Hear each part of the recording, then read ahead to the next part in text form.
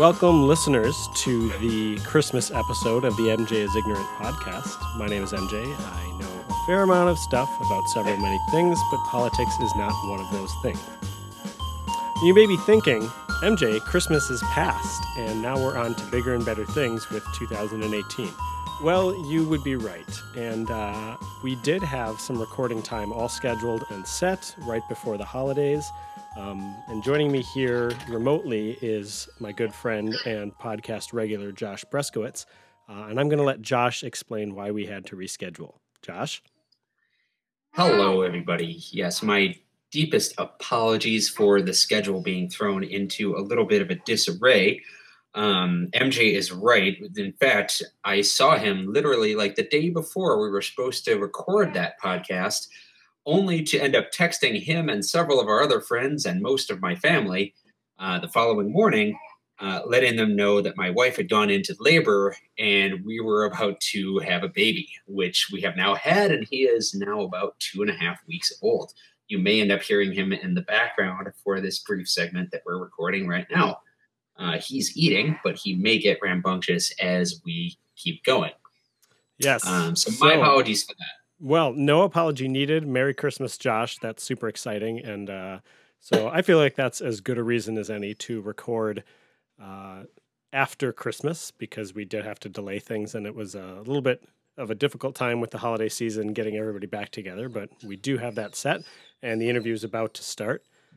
So, listeners, I'd like you to remember back a couple of weeks to when we were in the height of the Christmas spirit, when everybody's hearts were full of goodwill to men and community and general positive, happy thoughts.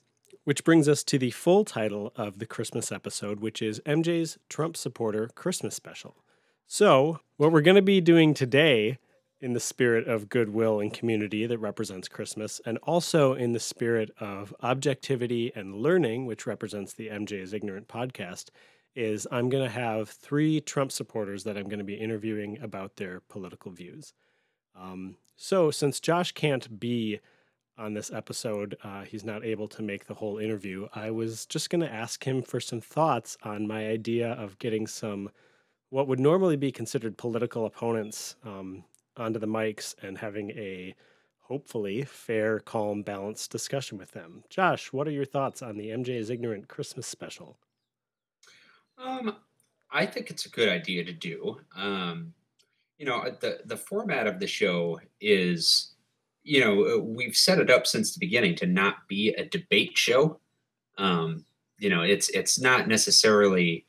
I mean, I would imagine during the interview we don't even necessarily go too deeply into the disagreements that people have about different political positions. Like, I don't think it's going to devolve into a conversation about healthcare policy, for example.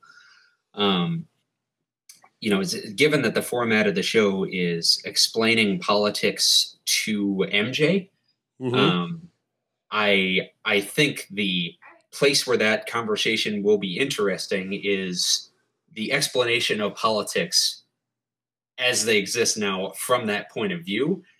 It is my personal point of view that side of it has more explaining to do than maybe in the past. Josh, kudos to you. I think you've put that as generously as you could manage. We've kind of made light of the fact that Josh and I sit left of center, or maybe far left sometimes. And in the real world, that creates lots of tension, lots of wanting to throw our hands up and say, what are those people thinking? Go ahead. At the same time, like, while that's all broadly generally true, I'm generally to the left of things. At the same time, I'm sure that me and the Trump supporter, whoever it is, could probably have a rough agreement potentially around certain aspects of, say, reducing corporate taxes, because there are certain things that I think maybe can be good ideas there, depending. Just as I'm sure that there are certain aspects of things that are more traditionally Democratic priorities that, depending on how they're structured or what aspect of it we want to pass, they might have some inkling of support for. That being said, while I'm sure we can find some agreement there, there's some explanation owed towards some of like the other stuff that's been going Mm-hmm. around and how that factors into our politics. Like, how does that side handle all of that stuff while also handling like things like the responses to Charlottesville earlier in last year, for example, Yeah.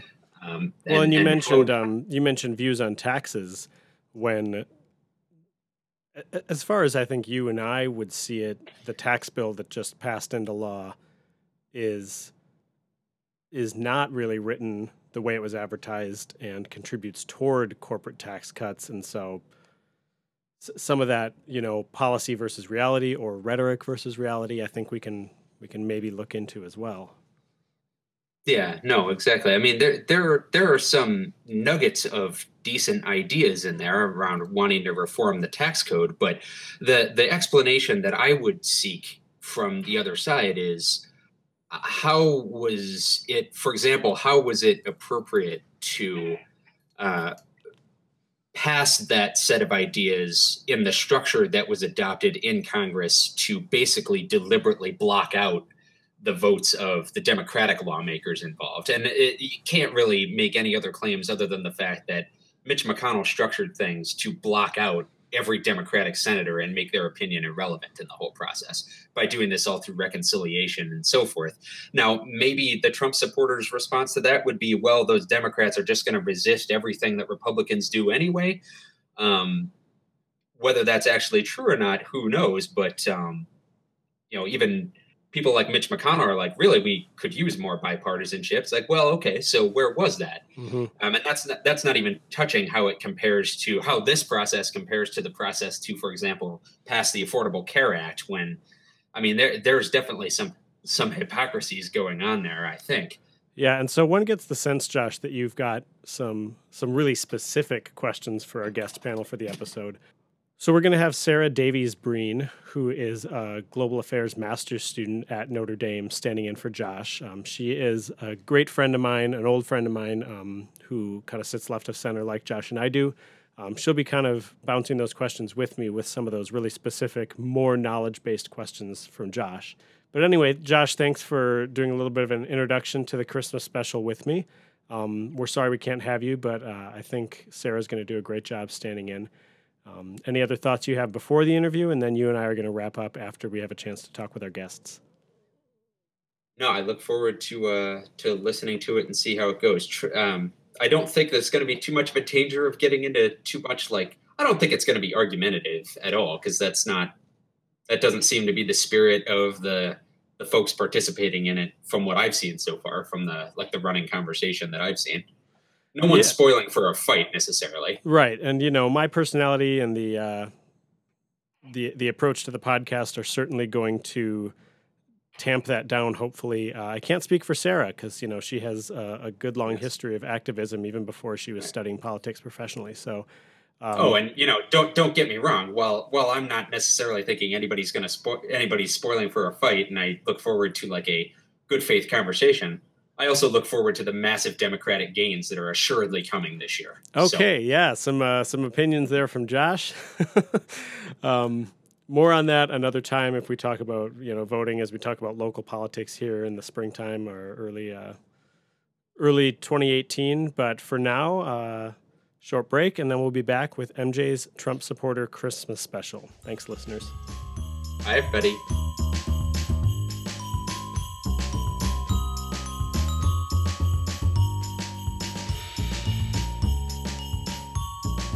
All right. Well, first off, thank you so much for all agreeing to do this, for joining me, for making the time. I know it's a busy time of year.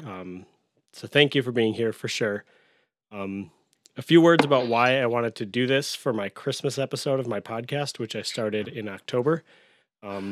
Christmas is a time of goodwill. It's a time of community. It's a time to, reach out. And so that's one piece of it. And then my podcast is all about objectivity. It's all about learning new things.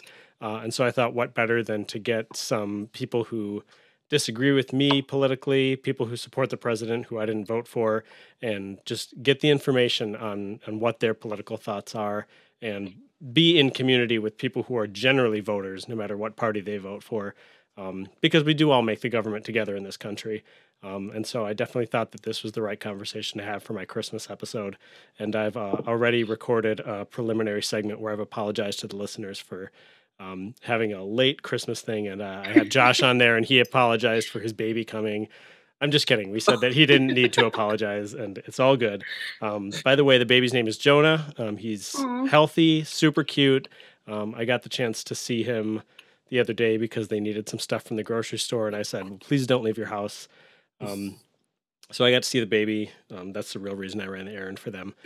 And yeah, everything's going awesome. Josh recorded a little preliminary segment for us, so that should all be good. And I know I collected some information from you guys about your bios and stuff for introductions, but I actually think it'd be better if you all introduced yourself. So just go down the line. Whoever wants to start, just do an introduction, give your name, where you're from, and what kind of work you do, and what kind of stuff you do that does or doesn't relate to politics. All right, so my name is Bailey. Hello. I am currently a student at UW-Madison. I'm starting my final semester, which is terrifying this spring. I currently work as the social media director for the American Conservation Coalition, which is a conservative group of college students working to bring clean energy talks and clean energy ideas to the table when it comes to talking about the environment. I'm also the public relations director for the College Republicans the State Federation, and work with the chapter on campus. I'm also a cabinet member, which means I write and brand rep for Future Female Leaders. And I think that's it. Yeah. Future Female Leaders being a female conservative blog, right? Correct. Yep. It's one of the leading social movements in the conservative group for women. Awesome. All right, I'm Ryan Liddell. I'm up in Minnesota here. I'm 35, kind of married with a couple kids, doing the suburban thing, I guess. I'm more of a political observer over the years, probably since 93 or 94. Been paying close attention to this.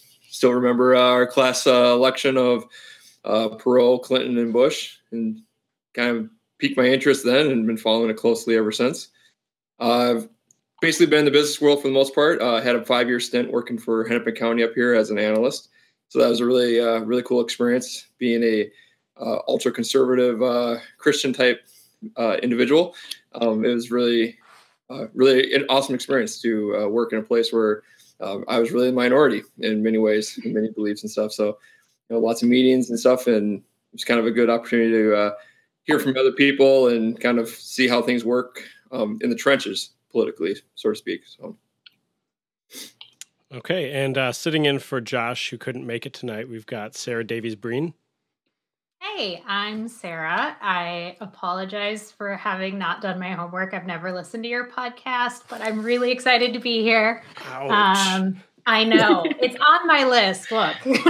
That's okay. I think probably all of us assembled here can probably say we're like buried deep in backlog of podcast episodes. So it's a pretty good problem to have. Yeah, that's right. And the reason I'm so backlogged is I just started a master's program full time this year. So I have been working for 8 years and went back to school full time, which is very weird. So I'm in a global affairs program at the University of Notre Dame. So as I was saying to Matt before this started, I had my pulse really on things until the semester ended about a month ago. So I've been in a bit of a daze since then. But before that, I worked in higher education. I was at the University of Chicago for 4 years. Before that, I was in St. Paul. I'm from Minnesota, born and raised, so shout out. Right, yeah, exactly. So I have always been interested in politics as somewhat of a hobby. I thought I might study it in college, but I actually wound up studying music, which is my connection to Matt or MJ. I'm not sure what you go by these days. And yeah, so here I am. I mean, I've been following along for years and got linked back in pretty dramatically during the 2016 campaign because it was very interesting, as I'm sure it was to all of you. And so happy to be here. Do I remember it right that you were pretty active with college Democrats at Lawrence, where we went to school together? Fun story, I was not. Oh, okay. Never mind. I was best friends and with one of the co-presidents, and I married the other co-president. So I understand why you think that. Gotcha. The two most important people in my life were co-presidents of that organization, but I did not do anything else other than be their friends. Gotcha. All right. And then we're back around to Bernie, who I think has got his AV stuff sorted, right? My name's Bernie. I'm pretty much born and raised here in Madison, Wisconsin. Over the last 3 years, I really just started to travel the world and gain perspectives from other people's point of view. I spent some time living in Jerusalem, Israel. Learned a lot about just as far as religious beliefs from different people around the world, and I just spent quite a bit of time traveling throughout Central and South America. So I got to get a lot of different views from people, and as I transition into the profession of motivational speaking and being a life coach for people, it's definitely an interesting time for me as far as speaking to people about Donald Trump and the way that the world is splitting off as far as liberal ideas and conservative ideas. And obviously, as someone with a religious background as myself, motivational speaker, everything that I do and I say follows a conservative type of view. And that's about it. Awesome. All right. Thank you for doing your own introductions. I don't think I could have done it justice by any means. So I've got a list of questions for Trump supporters in my effort to learn more about politics. And so the way we're going to do it, because as you probably guessed from the intro, Sarah is not a Trump supporter. I am also not a Trump supporter.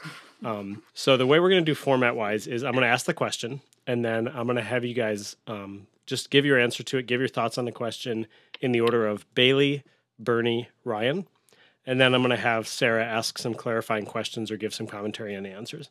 We're just going to go down the list. We're hopefully going to get through them as quick as we can. I know that your time is valuable. And then that'll be all that we're doing for the recording today. And then I'll be editing and publishing the episode. Any questions before we start down the list of questions?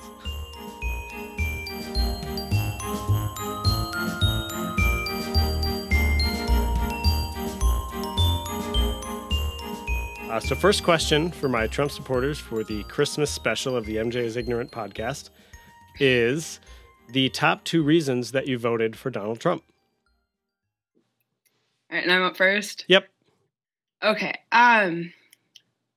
So the top 2 reasons why I personally voted for Donald Trump, one was I didn't agree fully with his platform points. He made he had the most that I agreed with. So he's pro-life. I really liked his military plan after I disagreed a lot with Obama's. And I knew that regardless of his personal policy things or personal policy points, who he would pick to put in for his administration, like we have Nikki Haley currently in the UN, we have Mad Dog Mattis in the Department of Defense. I knew I could trust who he would pick. And then my second reason, it's so bad, and I really hate to say it, but he wasn't Hillary Clinton. As a female, I had a lot of issues with Hillary Clinton, especially with her past things, with some of the sexual assault issues with her husband, and the fact that she just made the assumption that women would vote for her because she was female. Myself and a lot of the women I surround myself, we don't vote for women based on their gender. We vote for them based on their policy platforms, and that assumption just really kind of took her out of the running for me completely. All right, Bernie. Well, for me, obviously, as someone who is who I am, I think that people always forget that everyone different than the last example, people tend to take care of their own. People tend to look out for their own well-being and their family's well-being and the kind of person that they are. Well-being, that's pretty much a trait that's followed in most of the world. And being obviously a white, Jewish, middle-class American, obviously a lot of things that Donald Trump is doing are directly benefiting me. The things that he's saying, the things that he's doing are directly benefiting me even before he was president, just by saying the things that he was saying. So obviously the support for Israel, the vocal support for Israel is something right off the bat. That was amazing for me and all my people to hear. And then obviously being a white class, a white middle class American with my family owning our own business, I knew that the things that he was saying were going to directly benefit our business. So obviously we have to look after our own first. And I guess the second reason would be that I think the world has really turned into a place where there's consistently something being said that's steering around the point of something that can be productive. I will never sit here and say that people don't have hard lives, that there aren't things holding people back from things, that I can understand other people's way of living. I'll never try to say that, but what I can say is that a lot of things are being said that are counterproductive. And I think that if we just look directly at what the problem is always, then at least we can find a way of being more productive and being better with our time, and just really getting closer to reaching our dreams. And I think that obviously having a salesman in office and someone who just says the brass tacks, the brutal honesty, I think it will help people more than consistently providing a reason why it's okay that they didn't do what they needed to do that day. For me, those are the main two reasons. Okay, Ryan? For me, it was economic was the main reason. I truly believe that his economic ideas and plans are better for our country. I know that talking points, people argue that, but I just feel at the end of the day, we're better off when we have more money in our pockets overall. I think that really, as simple as it sounds, is a good economic stimulator. Second one, probably. So like I said, I've been kind of following this stuff for, 25 years. And I've always heard that the Republican candidate is a sexist, they're racist, they hate gays.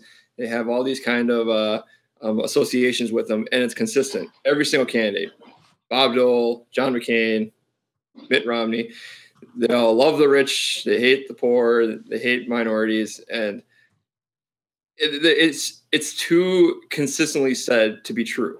The Republican Party would have changed by now if that was actually true. They would have said this clearly doesn't work.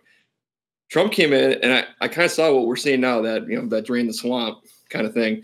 The idea to put this on its head a little bit, to spin this around. I know we'll probably get to this later. He has unconventional methods, we'll say, to combat that, but the idea of shedding the light on what goes on behind the scenes in Washington, I think will be very beneficial for the American people. I think it will open the door for better candidates going forward, and hopefully we can stop having this voting for the person I least hate kind of mentality. So we'll see. Okay, awesome. Definitely very personal, heartfelt answers from all of you. And then we've got clarifying questions or comments from Sarah. This is awesome. Thanks for doing this. Yeah. I think I want to start, Ryan, with what you just said, because I don't know that I understand your second point. I don't think I understand your second point. Can you explain it to me a little bit more? What I heard was that you have consistently heard a message about Republican candidates that they are a certain stereotype, and that stereotype is generally negative in social ways, that they're sexist, they're racist, they're homophobic. And you also said that you think Donald Trump is somehow shining a light. And you said that you don't believe those things because it couldn't hold up over 25 years if it were true, which I guess I don't quite understand that logic.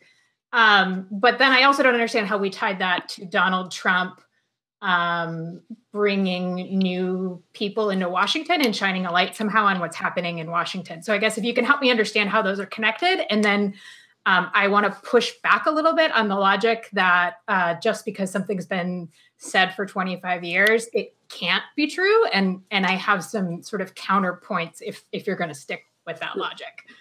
Sure. Well, the biggest thing is... Before we continue, I want to make sure Sarah knows the rule on the podcast, which is no debating. Oh. You got to listen to those episodes. That's right. Sorry, What's the point? The point is to learn new things. So that's why it was specified as clarifying questions. All right, that's cool. I still ask my questions. Yeah, perfect. I think I can tiptoe around that for you. Non-debate debating.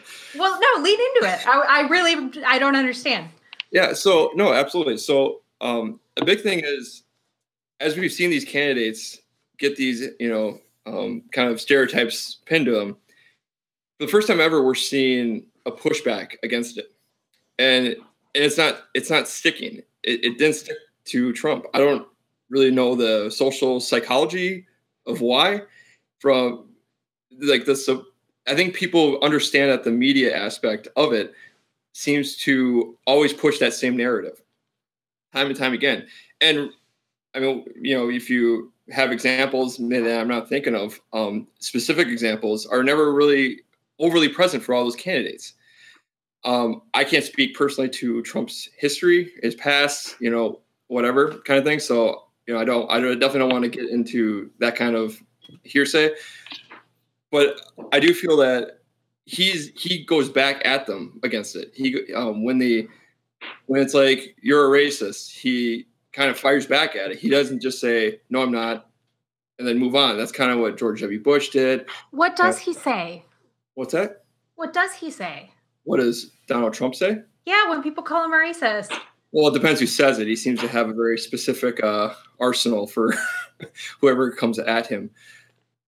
But I guess that's kind of the end game of it. For me, everything leading up to it, where there's like no evidence of John McCain is touted as this hero by Democrats now. He's like the ideal Republican.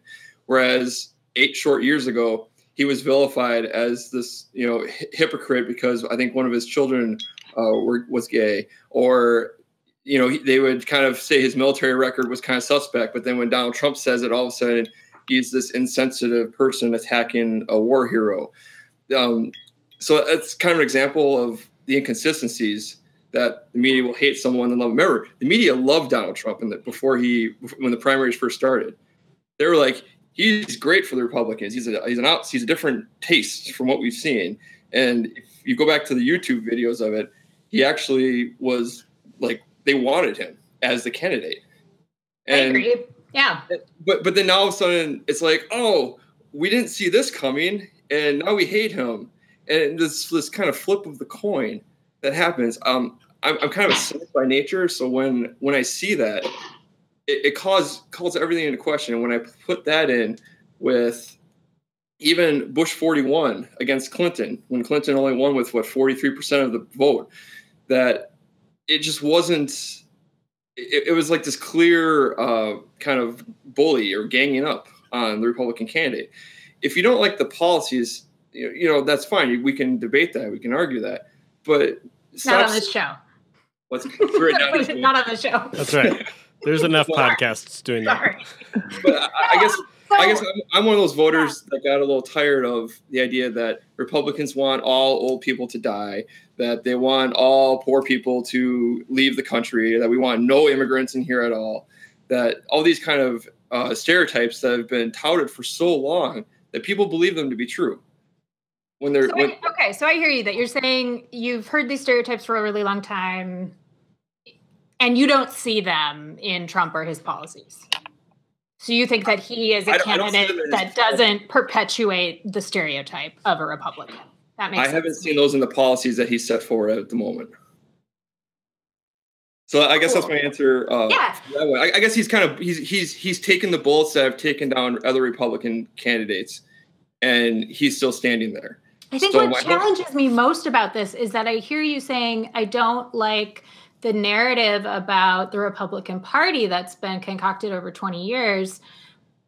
So I wanted to elect someone who takes down the Republicans who've been in the party for the past 20 years. I think that's where my confusion is in. It's like, that doesn't totally, I understand the draw for Trump as someone different from the past 20 years, but I guess I don't understand tying that to defending Republicans over the past 20 years.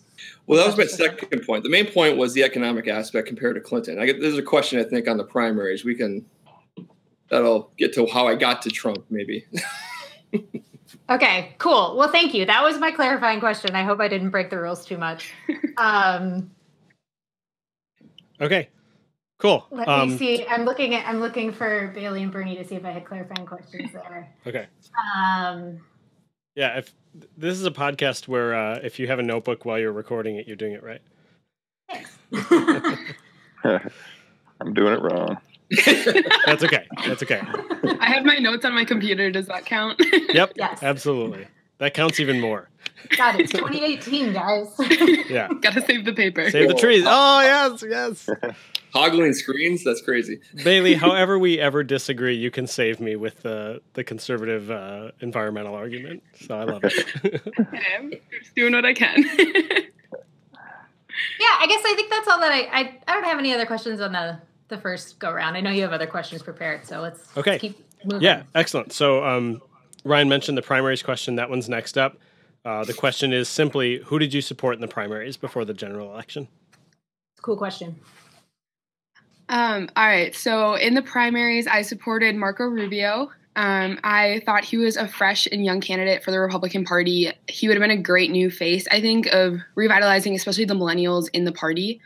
I really appreciated his background as an immigrant, especially with his family, talking about how they basically came from nothing. And I thought that since immigration is also an important policy point for me, I'm also studying Spanish at UW-Madison. And I actually hope to one day to go to law school and help work in immigration law and help fix this mess that is our immigration system. So I thought that he could have brought a really great perspective, even though he's still kind of in the Senate. I thought he would have brought a really cool perspective as president.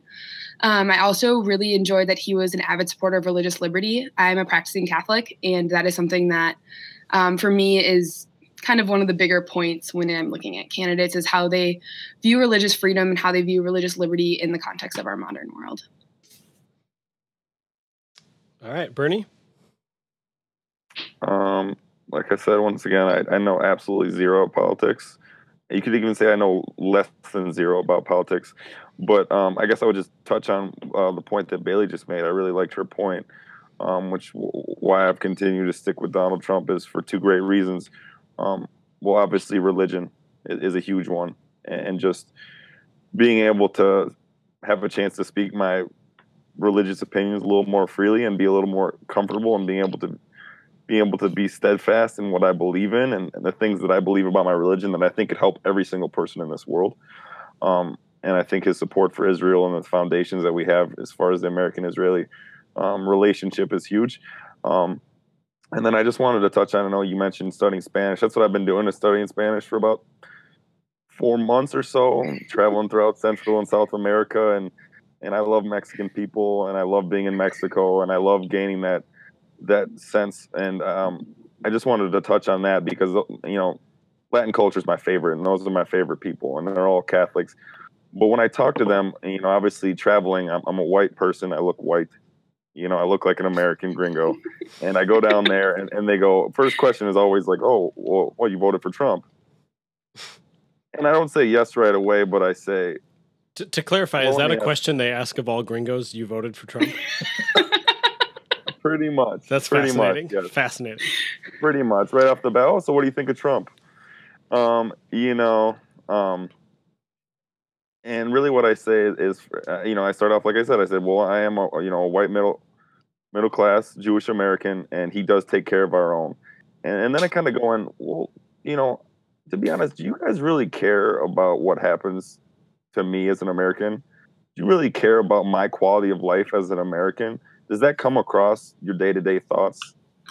And they think about it for a second, and they really just respond, no, I really don't care as far as the quality of life that you're living as an American. They say, I'm trying to take care of my own. And I say, I do not blame you one bit. Because I think in the end of the day, that's what we all try to do. If anyone tries to say they don't identify with their own group or their own family or their own religion or their own culture, it'd be hard for me to believe. I don't see anyone hanging out with people that are in the exact opposite cultures and religions as them on a day-to-day basis. So yes, from the get-go, I've been with Trump. I think a lot of the things that are happening now are destructive, but I think if we are able to create a narrative that says you need to make better decisions every single day, and if that's the narrative that we can create, I think more good will come of it than anything else.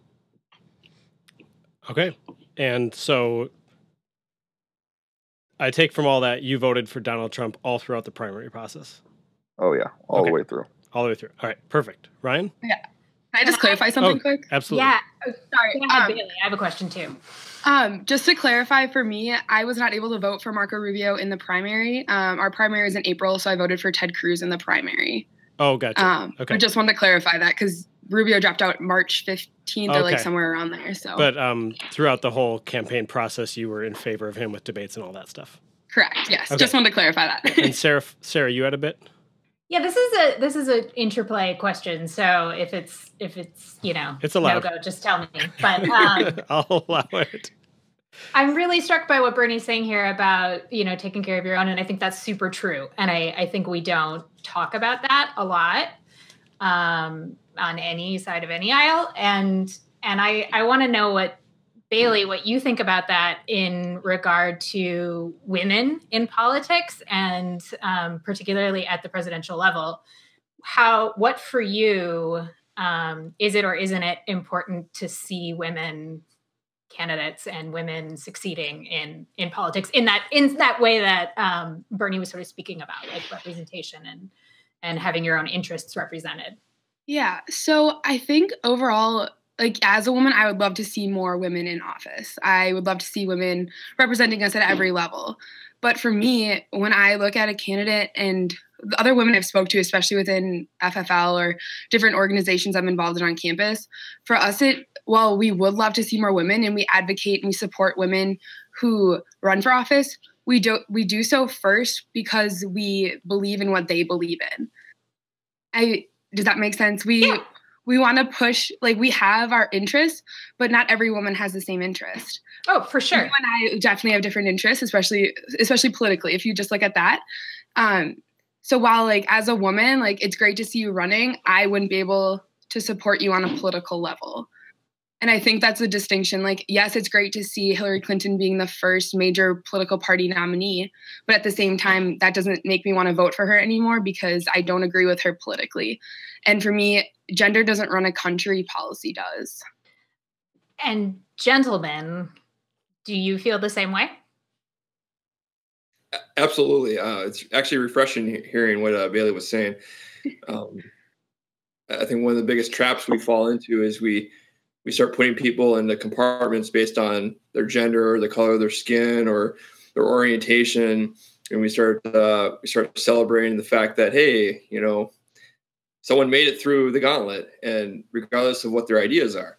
And I don't know how to pull that back to be more idea focused. Like Barack Obama, I honestly didn't really care that he was a black president. Like that's just not how I personally saw him. Like it was, a candidate with policies that I was very worried about. And the same with Hillary Clinton. So yeah, I guess I worry that we sometimes have gotten to the point that we overvalue things that really have nothing to do with policy to the point where we'll cut off our nose to spite our face. Yeah. So how does that sit with this idea of one's own interests? Like, I think that's a complicated thing to hold, right? Is this idea that something about one candidate spoke to people in a way that something about another candidate didn't. And I'm thinking specifically, Bernie himself has said, I'm a white male and he's looking out for me. And I think it's hard to have it both ways, right? Like, I think that obviously plays to something, somebody's identity. Like that's kind of human nature, right? Like, and I find that part of what happened in the 2016 election super fascinating. You make a great point. I'm sorry to cut you off, Bailey. I think you make a great point. I think you raised something to me as far as thinking that. But I think at the end of the day, we all think the certain way that we think. I think people always say that saying, put yourself in someone else's shoes. Well, first of all, their shoes probably don't fit on my feet, so I don't understand how I'm supposed to do that. It seems like also an almost impossible thing to do. Put yourself in someone else's shoes. I think at the end of the day, you're going to live life based off your own experiences. Anyone that says that they don't live life based off their own experiences is probably lying to you. You can't live life based off someone else's experiences.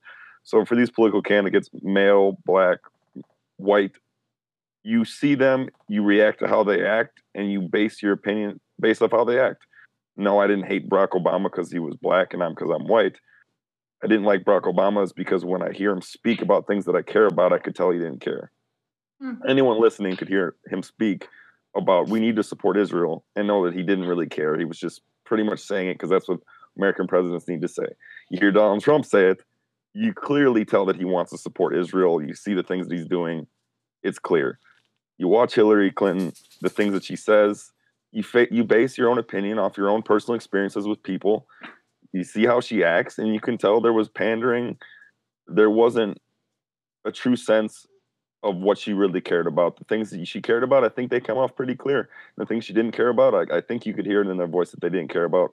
Policies, everything else aside, I think you can judge a person based off your own experiences in life and your own experiences with people. I hope that kind of answers your question. Thank you. Awesome. And then back to the original question. I think that was Ryan's turn. No, thank you so much. I think that was an excellent kind of tangent that we took. I think that was all important stuff to have be said on this episode. And then Ryan, who did you support in the primaries? So it depends at what point. Okay. My original guy was actually Chris Christie. So I'm in finance. I'm an accountant, and I'm analytical. Been an analyst, and so the debt issue of this country is by far my greatest concern. And political parties don't matter. I actually blame Reagan a lot for the debt problem that we have, believe it or not. And I am a Reagan guy, as you would say, because I'm a logical person. I see that just the facts are the facts, And so that's a side note. Anyway, Christie, I feel like understood that tough choices need to be made. He offered the audacity to say maybe we push back the Social Security benefits. Not for the people there already, but for people on this podcast here, that maybe we add a year for each generation or something to that effect. I forget the details. Because basically we have a money problem. We need to change that. People are living longer. We need to do something about it. He had an idea and was daring enough to say it. And it probably, that and the whole Bridgegate thing basically sunk him, unfortunately. I moved then to Rubio just because I felt like he was probably the best of the bunch. He didn't strike me out. It was kind of more of one of those, okay, he's a Republican guy. Okay. He's not Bernie, he's not Hillary, so I'll go behind Rubio. And that's not a good reason to probably support him, but it was good enough for me. I never really backed Ted Cruz as much. I didn't back Trump probably until the head-to-head with Clinton, actually.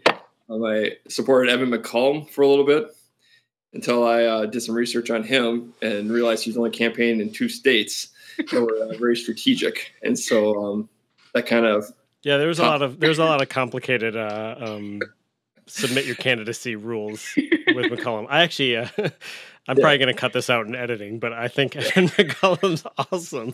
I follow him on Twitter, but sorry, go ahead with your answer. Doesn't seem like a logical choice to me. Oh, fair enough. Go ahead with your answer. I'm so sorry. It seemed pretty clear that he didn't have White House aspirations. Yeah. But no, he's a good follow, though. That's definitely true. So. Okay, awesome. Sarah, do you have anything else in terms of clarifying questions for the primaries question? Nah, thanks. Awesome. All right, next up we have... All right, this is a good one. This should be a really fun set of answers. What Democratic candidates would you have voted for, or what Democratic candidates would you vote for now if they were running? Okay, so I would not be able to bring myself to vote for any of them. If it came down to that, I would have actually gone third party.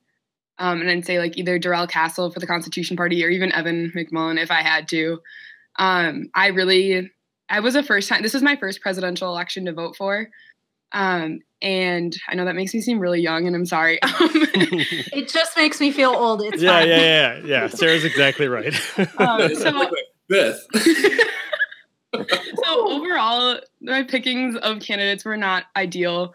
So honestly, I can honestly say though, I would have not voted for any of the Democratic candidates. And what about any go ahead. Yeah, answer Sarah's question of why. Overall, so a little background on me too. I grew up in a family that's mainly Democrats. I'm one of like maybe 2 Republicans in my entire family. I have just seen, I don't agree with some of the biggest policy points to me, just are complete opposites of the Democratic Party. And I really I didn't want another 4 years of watching people struggle, of watching our military lose its ranking as one of the best in the world, or as the best in the world. And I was really just getting frustrated with having a president who didn't reflect views that could bring, or didn't reflect views that would turn into policy positions that would move our country forward to the future. I'm in college. I want to have a successful future, and the Democratic candidates couldn't have given me that. Okay. And were there current Democrats that you would vote for? Anybody on the Democratic Party that if they jumped for a presidential run, you'd support them? I would have to do more research to find one, maybe, but I can't say any right now. Let's then take as a shortcut answer. Are there anybody in the Democratic Party that you just like? You like them? You like how you like their rhetoric? You like their policy? Whatever. Well, I'd say I like Donna. Is it Brazil? Is that Brazil? How do you say her last name? She's like an intern chair of the DNC. She's the one who exposed Hillary Clinton's campaign. Just disaster with the DNC. Yeah. I really appreciated how she was honest with everyone with what happened during the campaign. She actually had a great tweet today about, I don't know if anyone saw it. She tweeted out at Bannon for being fired from Breitbart News. And she said, at least it was my own book that got her like kicked out. So I have to give her props for that one, but I'm not going to lie. That's a pretty good tweet. I thought it was funny. I feel like that's fantastic. It was the first one that popped up on my timeline when I opened it today. But other than that, I struggle because the main issues that are important to me, I'm usually exact opposite with a majority of the Democratic candidates. And I refuse to compromise on certain issues. Okay. What did you think about Tim Kaine?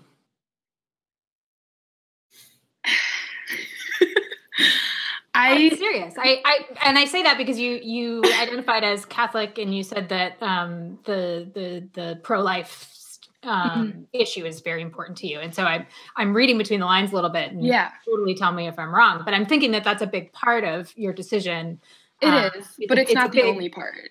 For sure. And so one of the things that I really admire about Tim Kaine is his faith and his commitment to his faith and his ability to balance that with being a public servant and needing to follow the law, and uphold what's law in a way that's fair and not imposing his religion on anyone else. So I'm genuinely curious about obviously he has a lot of stances and I'm not asking you to speak to his entire platform. So I'm being a little bit limited in my questioning there, but I think he was a really interesting Democrat, especially compared to a lot of the other people on the national stage in recent years.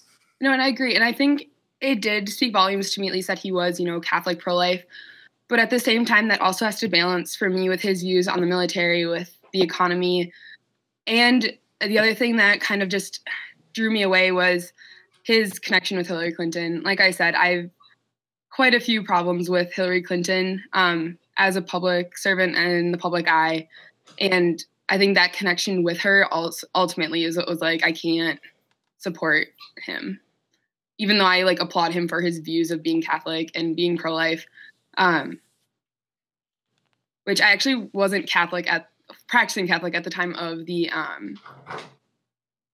election, which is a long story, but those views are just they have to be balanced. Like I'm not a single voter issue. I'm not a single voter or single issue voter. Excuse me. Wow, words. Yeah, for sure. So what I'm hearing you say is that you couldn't get over Clinton on the ticket, basically, and anyone chosen by her was kind of marked by her name on the ticket. So that doesn't really answer my question of what you thought about Tim Kaine. I think it does, though, because if he's willing to surround himself with Hillary Clinton, for me, just some of the things she said, the way she's acted has just it drew me away from her. But I'm not talking about Clinton. But I know. So I want to step in here. And go ahead. I'm so glad that I had you on, Sarah, because you know so much more than me, and that allows me to kind of step back and facilitate the discussion a little bit. The question is kind of absent of all of the events of the 2016 election. What person who serves in the Democratic Party or who is aligned with the Democratic Party would you support? So I think which I think is a reach. That's a question. I'm just gonna throw it out there. Fair enough. All right, feedback. Yeah. But yeah, Sarah, then your clarification might prove me wrong, but I think it's a reach of a question. your clarification is right then. To ask us Tim Kaine, aside from having allied himself with Hillary Clinton. Right. I mean, I'm wondering if he's up there because I think he doesn't look like a lot of the other people. You know, we haven't been talking about him since the election because he lost. And you also mentioned, and we've mentioned the Spanish language and the Spanish culture piece. Totally. He did a really, I think, powerful move during the primaries, which was, I don't remember when it was. But he stepped up there and gave his entire acceptance speech in Spanish. Yeah, which I think a good point to that, though, that you just said is you said he disappeared. Like, we haven't heard about him since the election. So I think from a strategic political move, too, as someone who also looks at politics in that manner, his national recognition and his national name recognition rates, are they going to be high enough to sustain him in a political office if he was elected? And I think while I also balance things out with, like I said, I didn't agree with his economic views, the military views. Name recognition is also something that's important because I want someone in office who knows what's happening around the country. And if people don't know your name, do you really have that good of an idea? Have you talked to those voters? Do you know what's going on in that area? If that makes sense. Yeah, I don't agree, but it makes sense. Okay, I think we've got to leave it there. We're going to move on to Bernie with Democratic candidates you would have supported or would support if they ran now. Sure. Well, I don't ever mean to dodge your question or actually just not answer it at all. But all right, I'm always going to try to put something in based off what I know.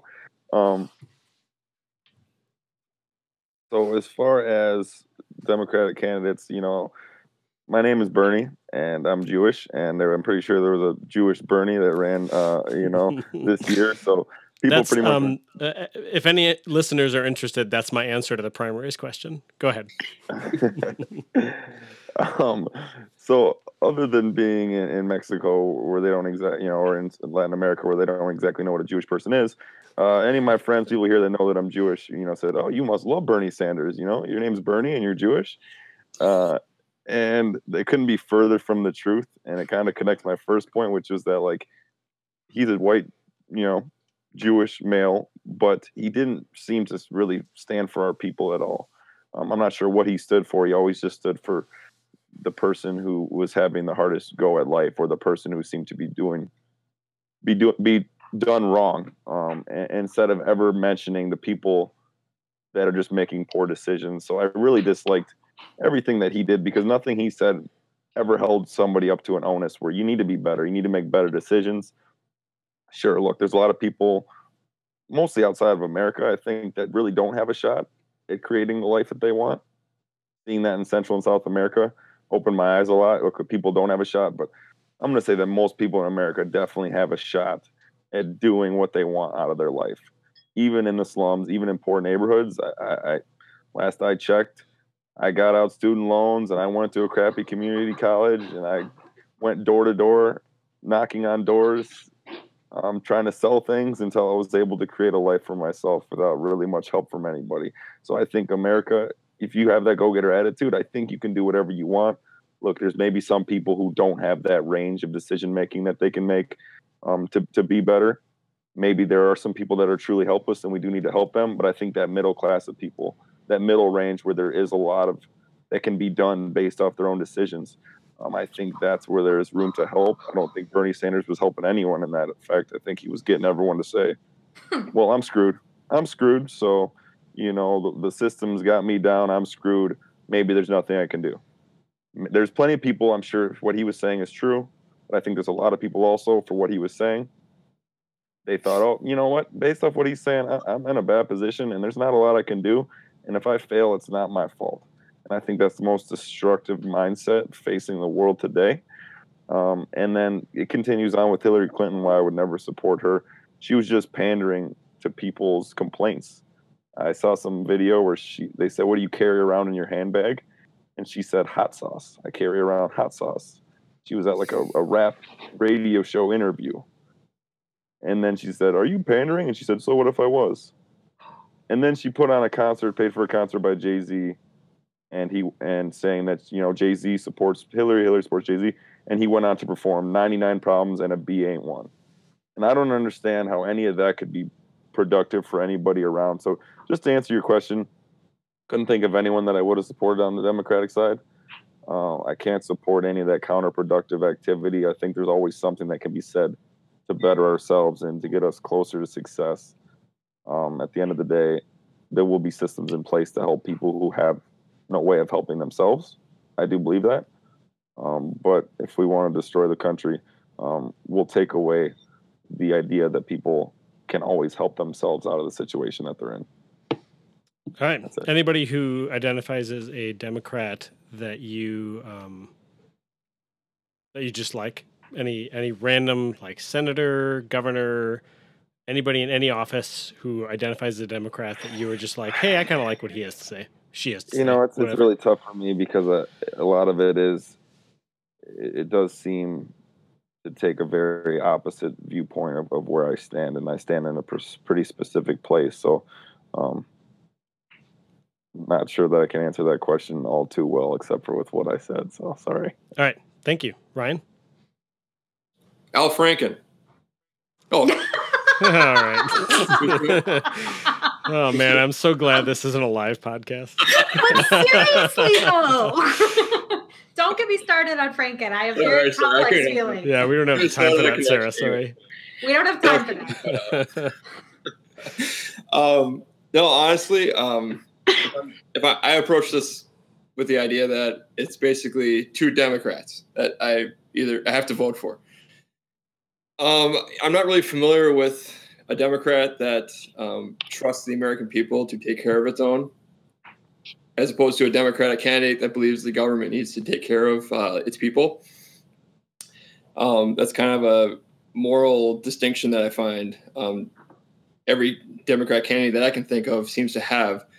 That it's they don't seem to trust the wealthy or the corporations or the whatever you want to call them to take care of the poor, the widows, the orphans.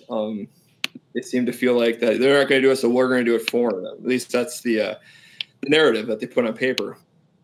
So if there's a candidate I'm not familiar with that maybe does have a little more faith in the common man and faith in the wealthy and the generosity and the charity of the American people that we see whenever there's a natural disaster, that'd be a candidate that I would look a second time at, definitely. I don't know who the Blue Dog caucus group is these days. There might be someone. I don't know if it there. actually exists anymore. That doesn't exist anymore. Is that just expanded? Blue Dog, MJ being more Republican-leaning Democrats, but okay, that's a good point, Bailey. Okay, so it's, and I kind of feel like I heard this from all of you all the way through. It's very much a philosophical divide. Nobody. I voted for a Democratic mayor. Who's that? Brad. Shoot, I forget his name. Couldn't have liked him that much. It was like 5 years ago. Shoot, I'm blanking on it now. Man, was that here in Madison or in? It's in Minnesota here. In Minnesota, okay. But I'm not a big fan of him anymore, unfortunately. Okay. We're going to veer in a totally different direction. And this will relate well to both the party episode that we did in episode 2 in What is the Value of Political Parties. It'll also relate when we do specific episodes on the Democratic and Republican Party, which, Bailey, you're definitely going to be a part of. So the question is, what do you feel is the mission or goal of the Republican Party? And what about the Democratic Party? And there's a tagline on this. What experiences have you had to develop these feelings? But I feel like that's maybe a little more detailed. So just the first part of it. Did you think of it, Sarah? You're raising your hand. I did think of it, and I think it's probably relevant to this. Because Ryan was saying that he doesn't think he's seen any Democratic candidates that believe in people's ability to take care of their own, and that they want the government to do it for them. And my question is, can the government be the way that people take care of their own? Is that actually in opposition? I guess I would suggest, have you seen any budget earmarks or anything of that nature? How do you mean? That's a big question. How I mean, I guess, is that when the government takes over a charitable movement, the dollars tend to disappear quickly. And I actually took my job at Hennepin County to kind of see if this was actually true firsthand. And I don't know, I don't have a ratio, but it wouldn't shock me if it was 75% markup of costs when the government takes over some kind of a charitable cause. In a perfect world, all the wealthy would take care of all the non-wealthy. Obviously, that's not the case because there is human nature involved. We all tend to resort to selfishness sometimes. But I haven't seen enough examples of government programs creating a success rate warranting its existence, if that makes sense. Bernie, do you agree that in a perfect world, the rich people would take care of the poor people? Oh, you got me started. I'm not going to rant too long about this, but this is something I've been ranting about a lot lately. I'm heavily involved in the music industry and getting into acting and getting on all that stuff. And I'm just so confused on how we can have these rappers and athletes, specifically, I always pick on the rappers and athletes, how they can have millions and billions of dollars, how they can have mansions and cars, and then they can go out and they can make a statement complaining about what Donald Trump's doing or complaining about what other people are doing. These guys have so much money. If all the rappers and athletes that came directly from the heart of Chicago donated that money back into the area in Chicago that's causing it to be the number one rate of murder per capita GDP in the world right now, I'm pretty sure you could almost fix the entire neighborhood. So I think 100% possible. The ultra wealthy can completely help the lower class. I think it's completely possible. I'm not going to sit here and say I love morally Donald Trump as a human being because I think he's got millions and billions of dollars. He could probably go march into the poor areas in Israel and fix their qualities of life and stop people from starving. So I think it's 100% possible. But, I would ask you a rebuttal question. Why, on the liberal side of things, is there not more onus put on these rappers, these athletes, these actors, these multimillionaires, these people who have made their millions off of nothing that I would say requires any equatable skill? They're not doctors, they're not lawyers. They didn't help people to their way to the top. How are they people that can speak out about issues, call people out, be the role models of today, be the people that people listen to and look up to, and yet they're only donating a small part of their huge fortune, and they're still a horrible influence. I think, yes, the culture in America, now we got rappers and athletes trying to become president. We got The Rock going to become, talk about being president. We got Oprah Winfrey talking about becoming president. I'm gonna step in here for a second and say that from my knowledge of everybody on the screen in front of me, nobody supports that idea. Please continue. Okay. Well, restate your question for me one time. I'll answer it very quickly. Oh, I was just kind of poking between the two of you because I heard you say pretty clearly when you were talking about Bernie Sanders that you didn't like his message that people were helpless in their situations, and that you were sort of calling to personal responsibility for situations in life, right? And to help make your own change. And so that seems to me to be an interestingly different perspective than Ryan's, which was, really, in an ideal world, we would all take care of each other, and the people who have things would provide for those who do not have it. And maybe I'm wrong in my interpretation, but that doesn't seem like the same. So I wanted to poke that a little bit and see kind of what you guys think of, talking to each other about that. You're not wrong, and I think that that's maybe one of the things I do disagree about. I don't think anyone should ever have that much money. I don't think there's any reason for someone to have that much money. And I'm not saying communism or anything, but I am saying some sort of sliding scale. There shouldn't be billionaires, and then there shouldn't be people starving. But at the same time, towards the middle of the ground, the middle area is the people that need to be more held accountable. I think everyone needs to be held accountable, even the bottom. But, I must disagree, I guess, with where Trump stands on that aspect. No one should have billions and billions. And if you do have billions, you need to make sure that a certain chunk of it is going directly to who needs it the most. You can totally cut this, but this is one of my favorite things about J.K. Rowling is she's one of the only people to be on like the world's wealthiest billionaires list who's dropped off of it because she believed it was just immoral to have that much money. So she said, everybody only needs so much. So I completely agree with you there. And I'm inspired by people who feel as you and I do on that issue. I think someone should say that to every other billionaire, what you just said. I think the whole world should know that. I think every other billionaire should know that. Yeah. One of my hopes when I leave this program is to work for somebody like maybe Bill Gates, who has taken on all of his money and Warren Buffett's fortune and is putting it towards, good works in the world and eradicating diseases and things like that. So I feel really strongly about this. I appreciate you talking about it. Yeah, thank you. All right. So quick then down the line, we'll do what do you see as the mission of the Republican Party and the Democratic Party? We'll just do all three of you real quick in succession, and then we'll move on to the next question. For me personally, I think that both parties have somewhat of the same goal right now that can be boiled down to unity. The 2016 election cycle was extremely divisive in both parties.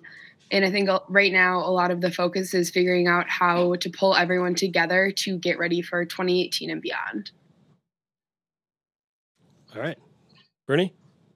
Not to be ultra offensive, but I think that Republicans are saying the problem is what it isn't. And I think Democrats are saying the problem is what it is. Fair enough. Ryan?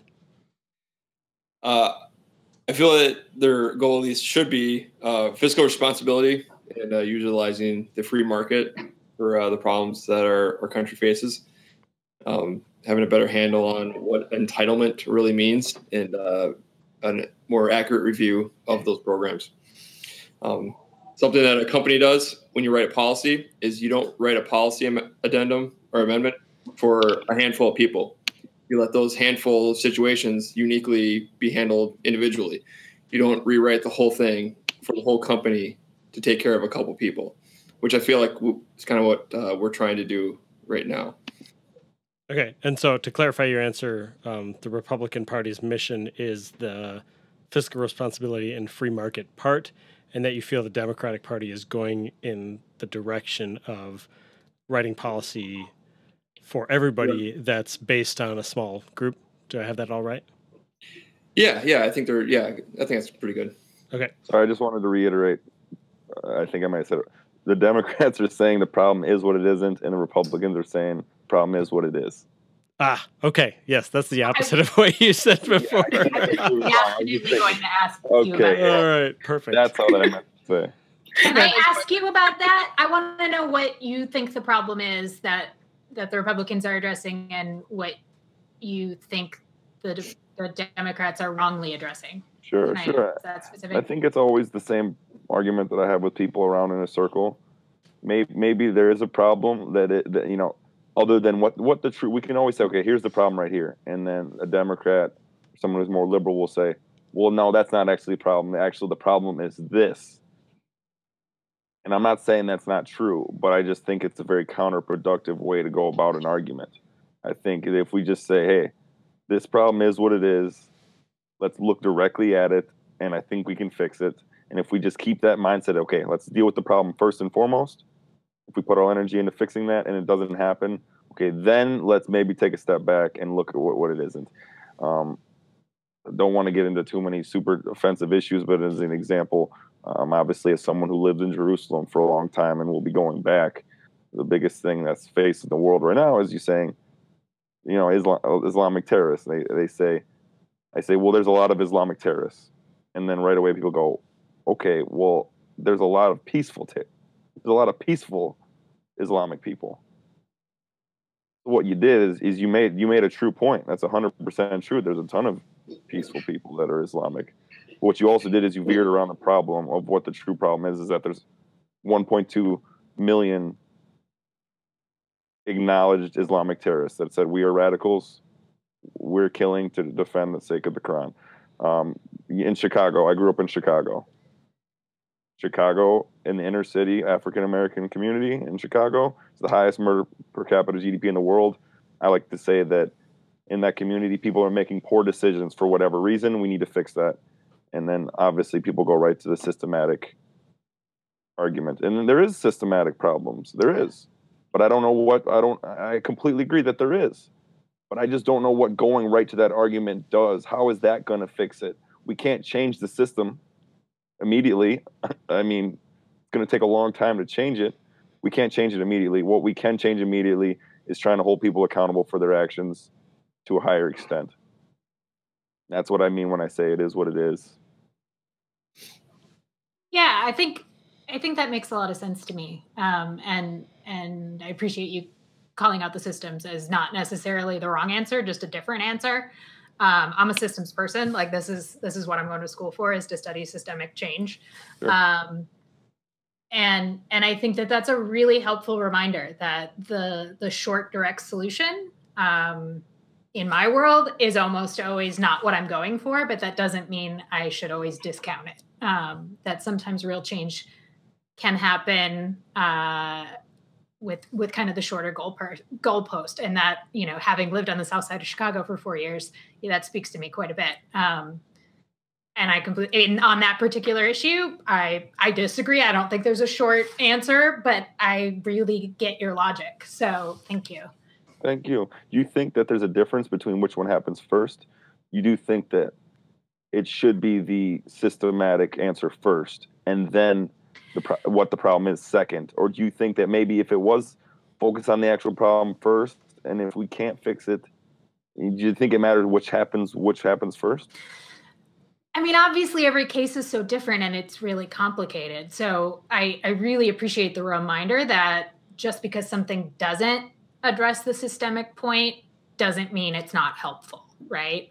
And sometimes we don't need to fix the whole thing at once, or it's just not practical. Government doesn't have the money. We don't have the people in place, on and on and on. I do tend to think, that anything that doesn't address the system in which a problem is happening is a Band-Aid or is temporary. But that still doesn't mean that it's not important or that it couldn't bring about other good changes. So it's not really a matter for me of, I do agree with you that there are cases in which, because the systemic change takes much longer, right? Like always. So it shouldn't necessarily come first or in place of a shorter term, option. I don't like thinking about it that way, because I think I'm also someone who says, well, let's do both, Right. But it's tough in government because there's significant resource constraints. And obviously, you have to make choices about what's going to get done for more than just resource reasons, for ideological reasons as well. But I'm with you on this challenge and I do think, I don't know if maybe it is a party lines thing, but I think it's just kind of an approach. Sure. Thank you. That was the best response I've gotten from someone who I know has different viewpoints than me when I say that. So I appreciate that. Yeah. Yes. The experiment called the MJ's Ignorant Podcast appears to be working.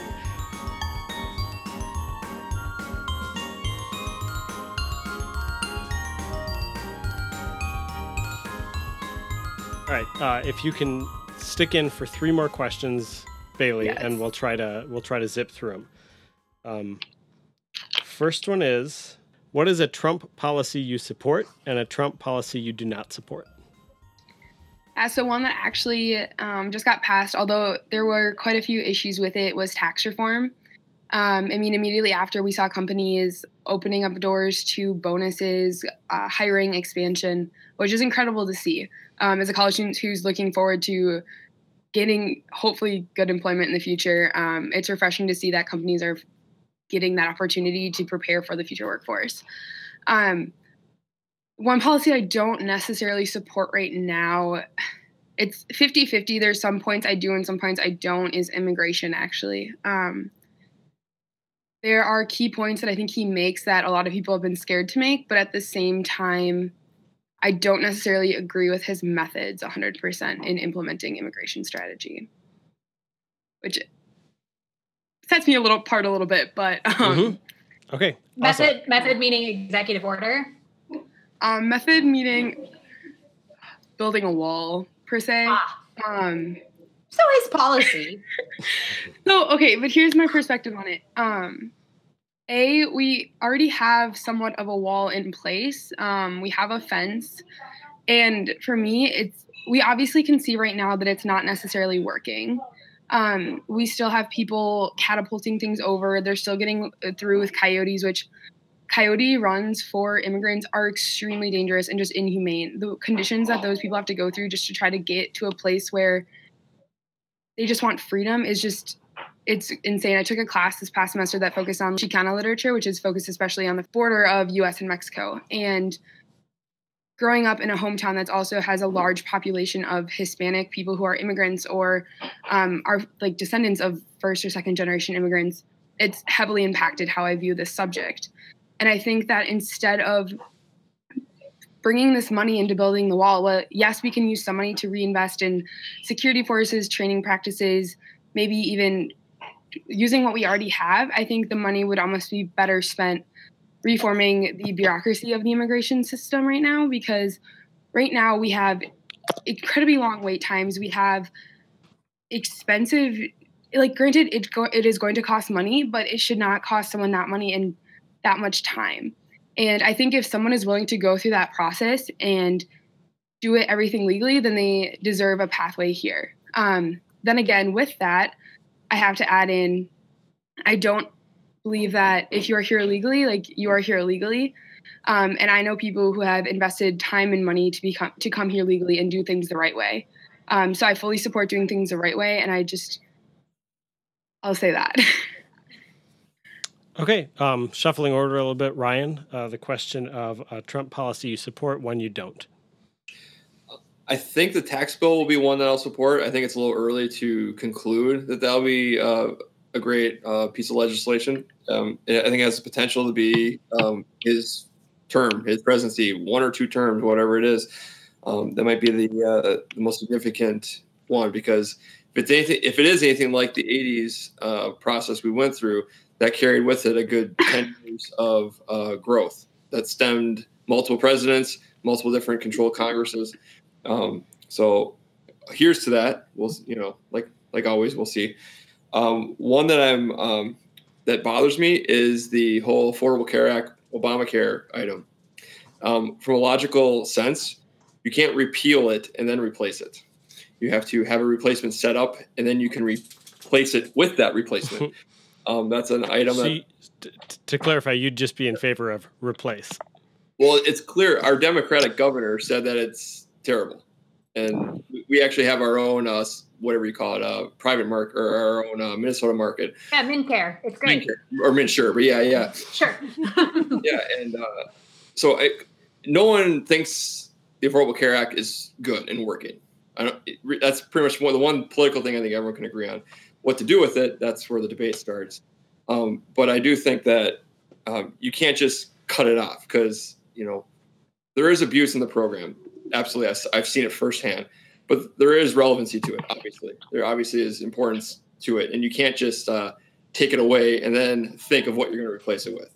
You need to have a plan in place and then ease that into it, kind of, so to speak. And Republicans definitely, I don't know if they Fox News talk. I don't know where the repeal and replace cliche got started, but it makes no sense. That's not how you do this kind of thing. I agree with the premise or like the idea behind it, that something better utilizing private markets, allowing open border insurance to cross over to create lower premiums and better competitive rates. All that kind of stuff can be very good for it, but how they're handling it is awful at the moment. Okay, awesome. Sarah, before you jump in, I'm just going to ask Bailey a few of our remaining questions because we've got her for a limited time. So, Bailey, next question. If it were 2020 now, would you support Donald Trump? So this is the question of the hour, I feel like. I have to say I don't know at this point. A lot can change in the next year before 2020 campaigning really kicks up. I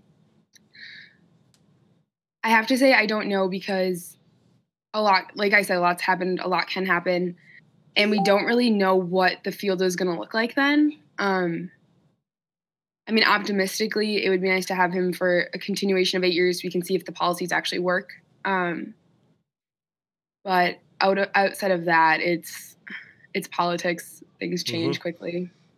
Okay. Next question.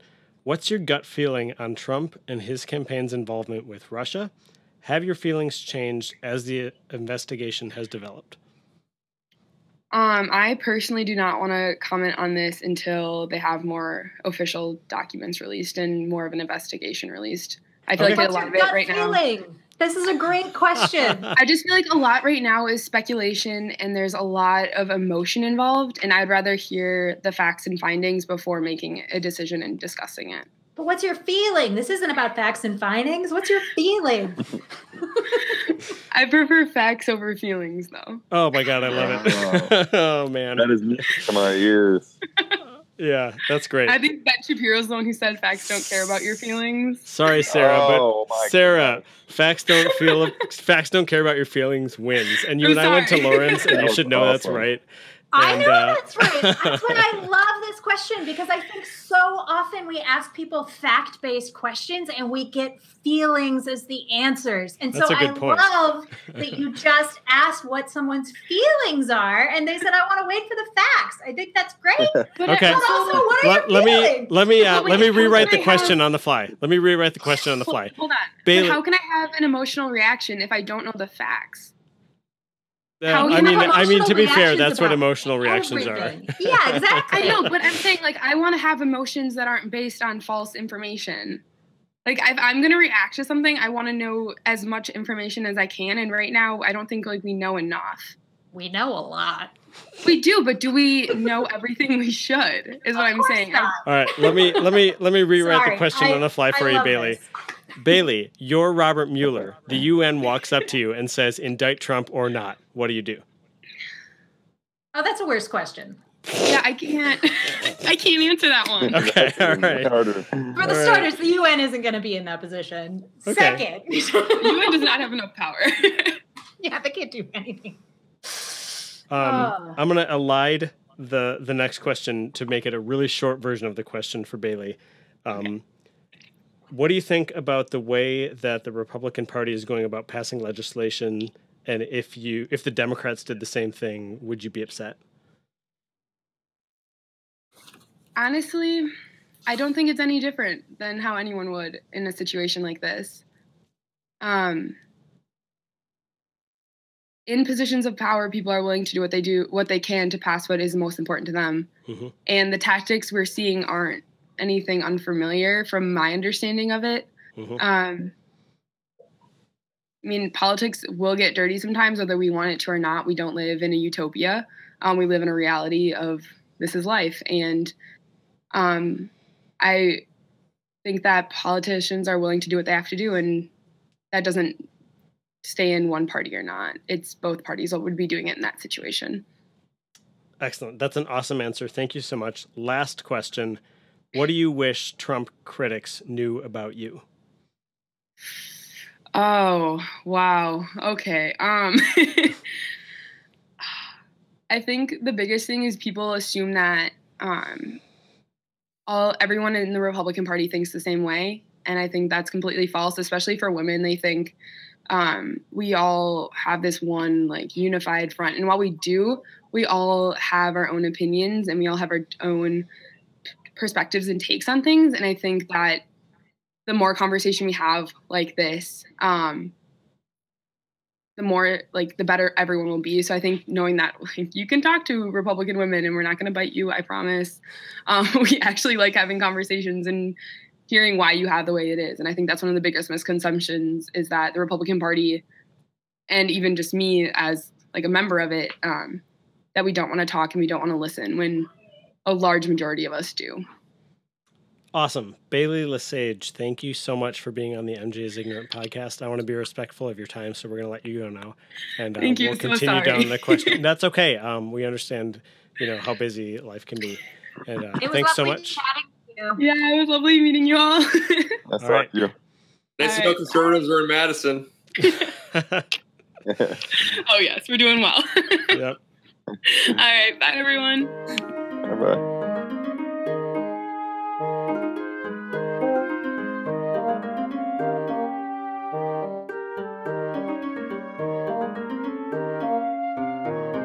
Okay, so we're to the kind of legislative process, which I'll be honest, this is the Trump supporter Christmas special, and this is more of a legislature question. The question was written by Josh, who was going to be on the episode before his beautiful baby Jonah was born.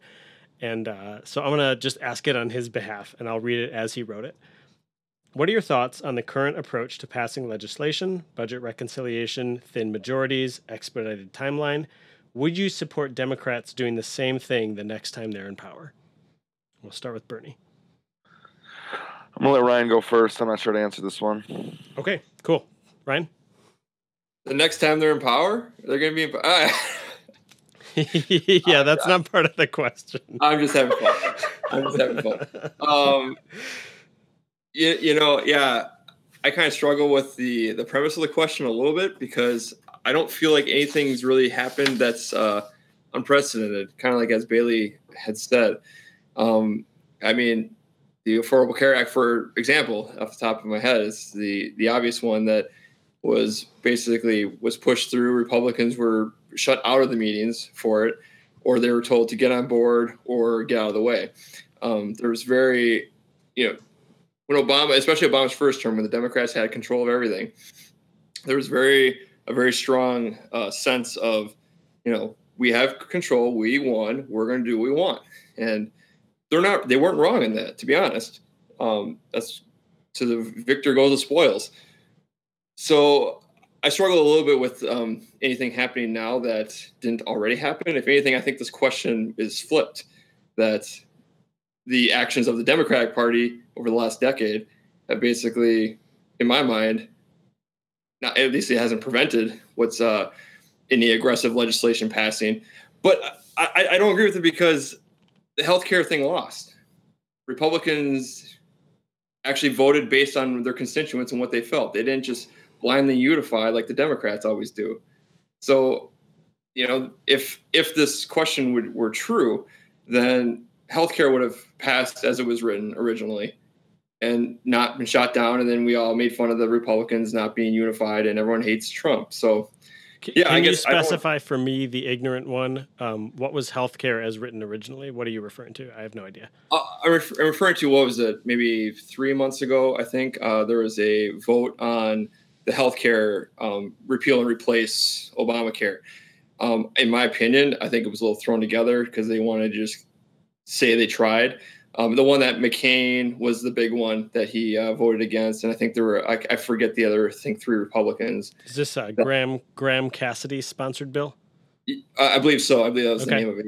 Yeah. And if Republicans were in fact, taking advantage of their win and pushing everything they wanted forward, I think that would have passed then. So the fact that it didn't, I think, suggests that Republicans are actually operating more so like the government should. You can tell me if this is not allowed. Clarifying question.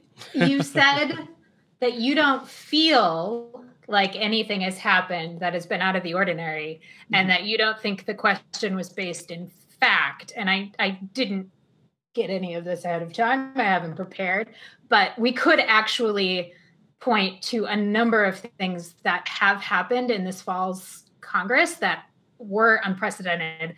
I'm thinking most recently the tax bill that was over 500 pages, some of which was handwritten, that I believe the senators had less than 48 hours to read and vote on.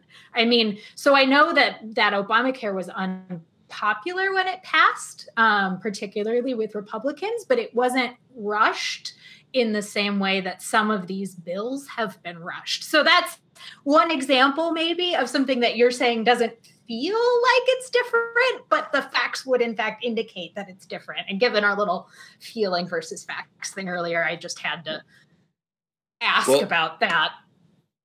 Well, I cheated and did a quick Google search on the ACA bill, and I came up with 20,000 pages.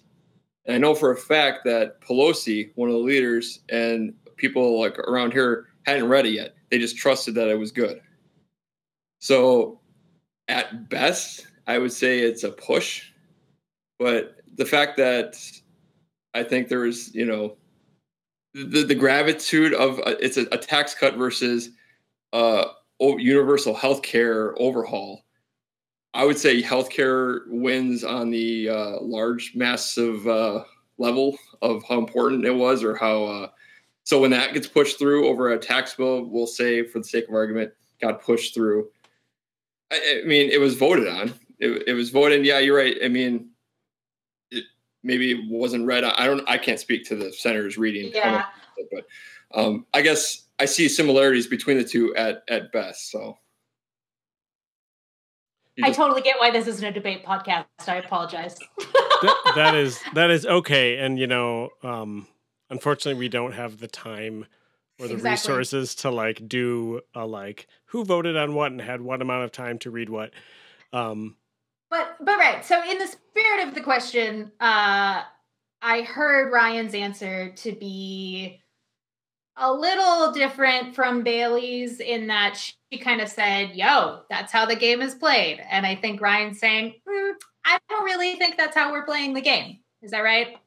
No, I think I more agree with Bailey than maybe you're that's just how the game is played. Yeah. So I was trying to kind of paint the picture that Republicans aren't doing anything that hasn't been done before by Democratic-controlled Congresses or presidencies. So I'm channeling Josh here, who I've never met. I think he's asking, though, or that his follow-up question might be, so then you'd be cool with it if, let's say, in the midterms, everything gets flipped and the Democrats start doing this in 2019. Well, let me put it this way. If you don't read something and it turns out to be a colossal failure, you shouldn't get reelected. So how a Democrat can support if you don't read something and vote for it, you shouldn't get reelected, right? Yeah, correct. That. Okay. I mean, if it's like taking the bar exam. I could guess on every question and I could pass theoretically. That would probably make me a terrible lawyer. Sarah says, "Nah." You couldn't. I'm sorry. All right. I think we've beat the dead horse that is this question. I just want to pass it to Bernie to jump in. I'm gonna skip. They're too far ahead of my level as far as talking about legislation, laws, and passing laws. Perfect. I have no way to connect this to anything that I know. And you've definitely spoken to your lack of involvement in de facto politics, and so this is a really political question, and to skip it is completely allowed. Okay. Good. We're going to jump into something completely out of the nooks and crannies of political process here with the next question, which is mine. Here it goes. Trump can be negative and even inflammatory in his public remarks and on social media. How does that affect your opinion of him? Right. I was talking to my rabbi yesterday, and I definitely gained a little bit of insight as far as I don't think Trump is necessarily a good person.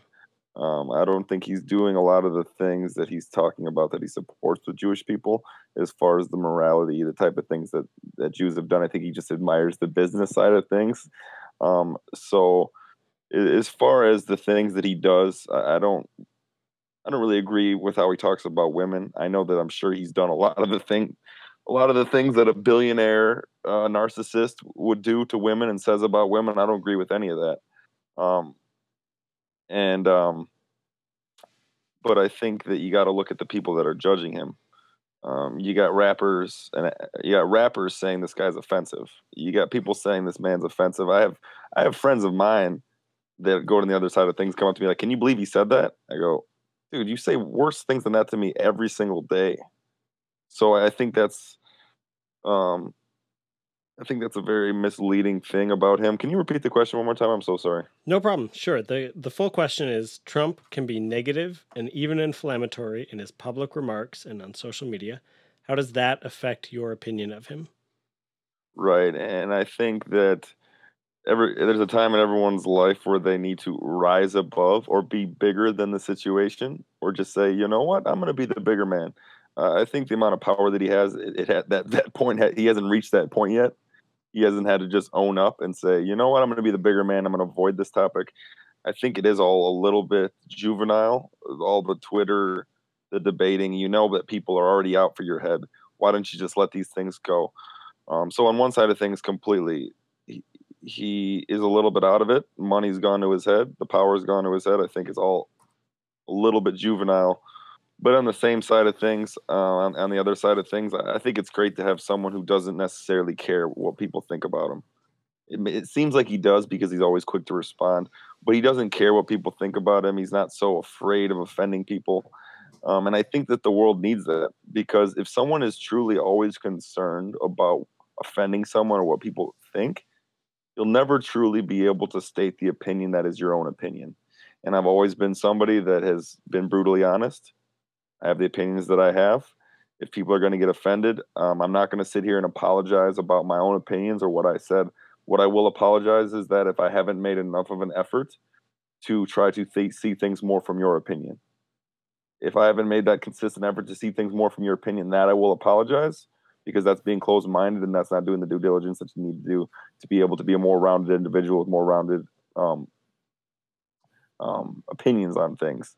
So yes, I think he should be above it all, but at the same time, I think it's great to have a salesman, someone who's clearly in it for a lot of his own selfish reasons, and also for reasons that are selfish for America, and also true reasons why he thinks things that are going to be better this way, and he doesn't have to apologize to anybody anywhere. Obama clearly was consistently pandering to people, not trying to offend anyone, and I'm not sure that anything had gotten done. Okay, Ryan, the question on negativity, inflammatory remarks in public and on social media.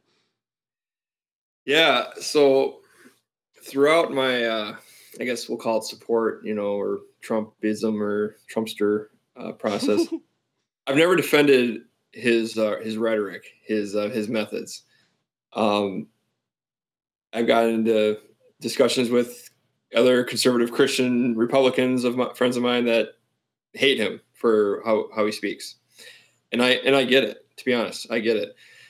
My kind of aha moment, if you will, came when I kind of reflected on, what is rhetoric, what is inflammatory, and I kind of started thinking about a lot of the speeches I heard on the Congress floor from various Democrats, and just the flat out lies that they would say.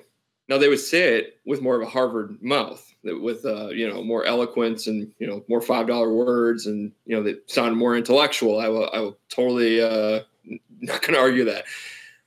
But when I broke it down to the bones of it, they were still basically lying to the American people to push their agenda forward. And a difference I see is, I don't see as much lying with Trump as people seem to think. I think he takes an extreme. So if a lie is any remote sense of truth being gone, or I'm sorry, any remote lie being present, then yeah, he exaggerates and he's flamboyant in his words and stuff like that. But I see a little fight fire with fire with him. I see him very reactionary on social media, that more times than not, he's usually the one that's attacked on something and he responds. How he responds might not be presidential. I won't argue that concept. But I feel that when I hear other Democrats saying that Republicans want elderly people to die, or that they don't care about poor people at all, or that all they care about is the rich people, like, for me personally, those are just as inflammatory because those attack me more personally. If Trump wants to go after Rosie O'Donnell or Oprah Winfrey or whatever, I guess I don't care. I deleted my Twitter account, I think, just before he got elected. I since reopened it just for the sake of this podcast. So, yeah, I guess I don't know how great of an answer that is, but I can just think of so many instances where Democrats just flat out lied for the sake of political gain, and no one cared. And now all of a sudden, Trump sets things and goes after people and doesn't necessarily lie about it. He kind of I feel like he uses more of a lack of tact in his truth telling. But as someone that is a horrible wordsmith myself, I have a little sympathy towards the inability of speaking well. So, okay, I want to throw in a bit here from a more personal. I try to stay as objective as I can. I will say that you having a tough time as a wordsmith, it turns out you're not the president of the United States. and that's an important part of the job. But, I'm going to leave it at that. I'm going to kick it to Sarah to jump in with some thoughts about the answers to the question of negativity and inflammatory remarks. Yeah, I like that you asked about the negativity, because I think that this is something really unique, because he harnesses it in such an interesting way. And I think he uses people's anger and negative sentiments to fuel his messages, right? The campaign platform of Make America Great Again, which is inherently saying, something's wrong about where we are, which I think if anyone's running for president, you've got to think something's wrong and that you can fix it, or that you can at least make it better. But I'm also thinking about what Bernie said about Bernie Sanders, just saying what's wrong and, how things are wrong and people have it bad, and kind of playing on this like, oh, poor me sort of feeling. And I actually felt a lot of parallels between Trump and Bernie's campaigns in that way. So I guess that's kind of where I'm going at this with like the negativity and the inflammatory remarks. I felt like so often he was just trying to, and still with his tweets, sort of get people upset, and it seems to work for him, but I don't know what that makes me think of him. It's a different way than saying what are his policies or how does he present them. Like it's a feely kind of question. If I can give kind of maybe as bipartisan of a idea as I can, I feel like you're absolutely right that Bernie and Trump they basically were the same candidate in their own respects. Considering it was just funny considering how opposite they are policy wise. I can't get so many people to see that, but thank you. I said this during the primaries. Absolutely. Yeah. I'm trying to see it. I can't understand it. I think Trump saw that a large portion of this country that were working hard, living their lives, doing their thing, and just were getting sick of everything that they saw. The things that they maybe valued, or, maybe infringing into their personal lives with certain policy grabs, whatever you want to call it. There was definitely anger. Call it what you will. Mm-hmm. There was definitely anger there. Bernie, on the other side, really tapped into a group of people that felt that they should have a better life than they do, that they, for whatever reason, were dealt a bad hand or just needed something to catch up to kind of achieve that same level that other people achieved in an easier light. So they definitely tapped into that. And I think they both used anger and negativity in their own way. Trump was basically saying the things that people more or less felt inside that they would only say when they sat around their family members. And Bernie was saying the things that people were like, hey, yeah, someone that has a seat at the table can speak to what we care about. but they're so extreme, and I think kind of more minority, like that level of anger. But now it's just spilling over now because everyone feels that you basically are a Bernie or a Trump person, if, you know, and so now everyone's kind of just picking their sports side and joining them, regardless of if they truly feel that way or not. And I think the average American, honestly, doesn't feel either extreme. Like I kind of said before, I feel that more people just kind of have their life, they're doing their thing, and they kind of want government more or less out. They don't want it gone completely because they recognize it's needed, but they don't maybe want it. They just want it done right. I think that's something that everyone kind of feels or can agree on, but that's my opinion. Yeah, I'm just learning on this one. This is a tough one for me, so I don't have anything but to add. But I like both your points. Thanks. Okay. If it were 2020 now, would you support Trump? I wanted to say one thing, and I will have to go in a minute, so I just wanted to end with this just because it's so fresh in my mind. It's not exactly answering your question. Maybe you can move it around, but Bailey was talking about the wall. And I do have some pretty strong opinions about that, just coming from being in Mexico and Central and South America. You know, I met a lot of people that actually had people they knew died because they were trying to go to America. You know, if you're trying to go into America, you're shot on sight. So right off the bat, it just shocks me that someone, you know, there is an aspect of a wall that will be saving lives. And all people can say, oh, he's building a wall, how dare he? Well, at the end of the day, building a wall will stop people from getting shot from running across the border, and saving lives is always going to be the most important thing. I don't care. That's always going to be the number one. And this is the question, what do you agree with something with Trump and what do you disagree with something with Trump? The last thing I'll answer. So obviously I disagree with that all that money that the really, really wealthy have. I'm not saying they should donate all that money, but I think that they should be building systems. They should be putting systems in place. Obviously, the age-old adage, you don't give a man a fish, you teach a man to fish. If you can put systems in place, you can fix problems. And I think these multimillionaires have enough money to make a system, and it's a clear solution. Everyone in America should speak Spanish. I'm sorry. Everyone in America should speak Spanish and English. Everyone in Mexico, South America, Central America, they should speak Spanish and English. It should be required in all schooling. And there should be more systems in place for people to be able to go in between countries. This is what I just did. I taught people English. I learned Spanish. It's creating more of a connect. And I think if we can put those systems in place, we can create a much better relationships between the countries, and people can come here legally. Look, well, and I think that goes beyond the wall. I think we could talk about some of the stuff, and I think it's Chris Christie who talked about it, the very highly technological approaches to visa control and fingerprinting and all that. I might have that wrong, but it sounds like that's kind of the stuff that you're aiming at too with that. If we put the money into the right, well-designed systems, we can make stuff that actually allows us to manage this stuff and not have it always be a crisis.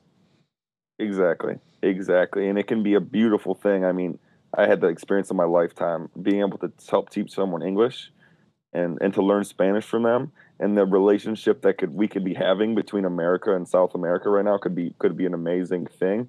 But I'm sorry, there's a lot of egg-headed Americans, and to be honest with you, there's a lot of people down there that are egg-headed as well because they want to come to America so bad, but none of them are putting their resources towards learning English. And I think the onus falls on everyone too. I think if a lot of the money was being spent in the right places, a lot of the right funding, they could learn English at a young age. They could do the proper testing. They could pass the background checks, and they could come into this country legally. But what I see is these people who've dug themselves into a rut down there. They've never learned any English. They've gotten themselves into a life of crime, and then what they do is they try to escape it all. We all try to escape our past. It always catches up with us. So at the end of the day, the people that are making the right decisions and are doing the right things and are putting in that extra effort deserve to get rewarded. So I think that we're sitting here and we're blaming Trump.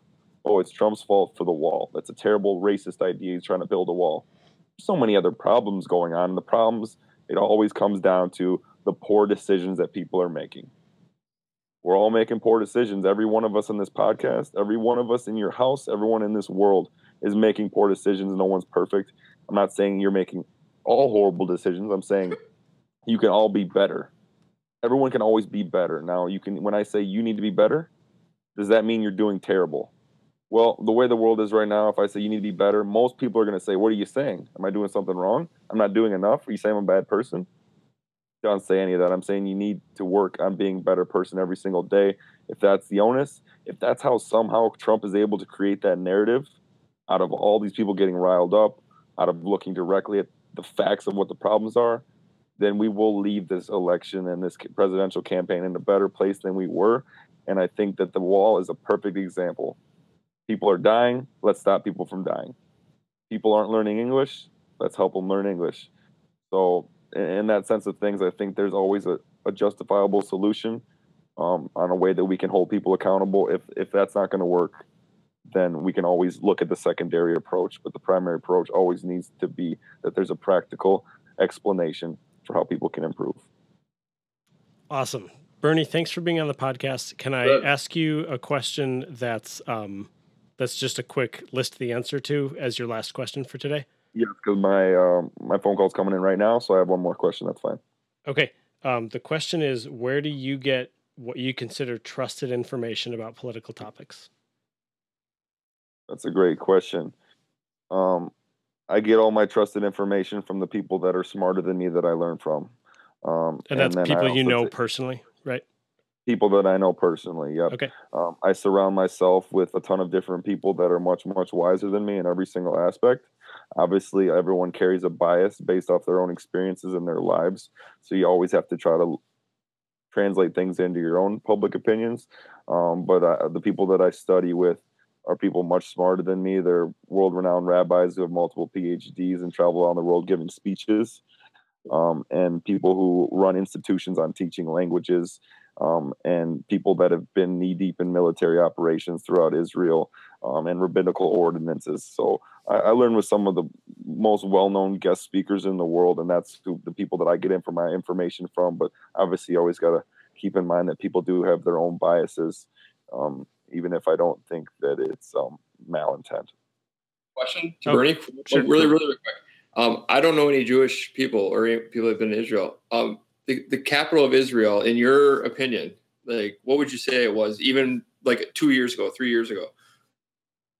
Right. Well, the eternal capital and the resting place of the Jewish people will always be Jerusalem. Okay. Obviously, everything that we do, every move that we make, everything that we think, everything that we feel, it all comes from a book called the Torah.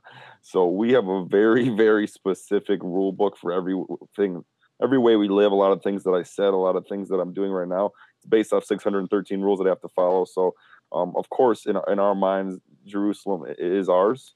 I don't want to get too much in a religious standpoint, but what Trump did by declaring Jerusalem as the capital is just being vocal about the thing that no other president had the gall to do.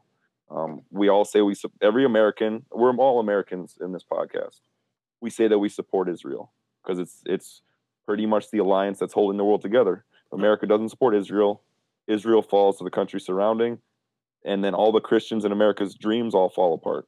Because the only way that Jesus is going to come is if all the Jews are in Israel, and Israel is occupied by Israelis, Jews. So what Trump did is he did something that no one else ever would have done, because anyone else wouldn't have been able to do it. There would have been too much backlash, and no one else would have been able to deal with it. But he backed up the point that is Jerusalem and Israel, it belongs to the Jewish people. Now that that's happened, there'll be more and more Jews, American Jews like myself, returning to Israel, and it will strengthen its hold, and that will really strengthen the Christian-Jewish alliance. That is because obviously the only way that Jesus can come is if the Jews are all back there. So Christianity, America go hand in hand. So it's really all one alliance, and what he did was amazing. Obama would have never done it. He talked about it. He would have never done it. No other president would have ever done it. So obviously in the Jewish circles here, Trump is a pretty big hero right now. I saw a video the other day where there's a bar mitzvah and everyone's wearing I Love Trump shirts. So, it's gotten to a pretty high extreme. But he's clearly doing what every other president in America said that they were always going to do. And I don't get how there's people in this world, in America right now, who say that they're Christian Americans, but then they want to boycott Israel. It's very confusing to me. If you're not Christian, then you're American. Well, guess who's helping America with its stronghold? Israel is. So That's a very complicated answer, but I hope I answered your point. No, thank you. Yeah. Awesome. Thank you so much, Bernie. I'll admit that I'm one of the most ignorant topics that I have is Israel and Palestine. I think this little bit that we just had has convinced me I need to do an episode on it. So Bernie, consider yourself invited back sometime in the future to discuss those topics. But in any case, we're respectful of your time. We want to make sure that you get off in time for your other call. Thank you so much for being on the podcast, and we really appreciate your contributions. Thanks. Thank you, guys. Nice to Thanks, meet Ryan. Thanks, Sarah. And more importantly than that, make sure to call me back for that comic book podcast. Okay, let's put our priorities where they need to be. Okay. Yeah, I'll put a shameless plug in. I also produce for the Hero Meets Villain podcast, and Bernie's going to be on there in the future. Oh yeah. I'm definitely a Jewish comic book character. Another one. So okay. Thank you, guys. All right, nice talking to you. Take care. Good night.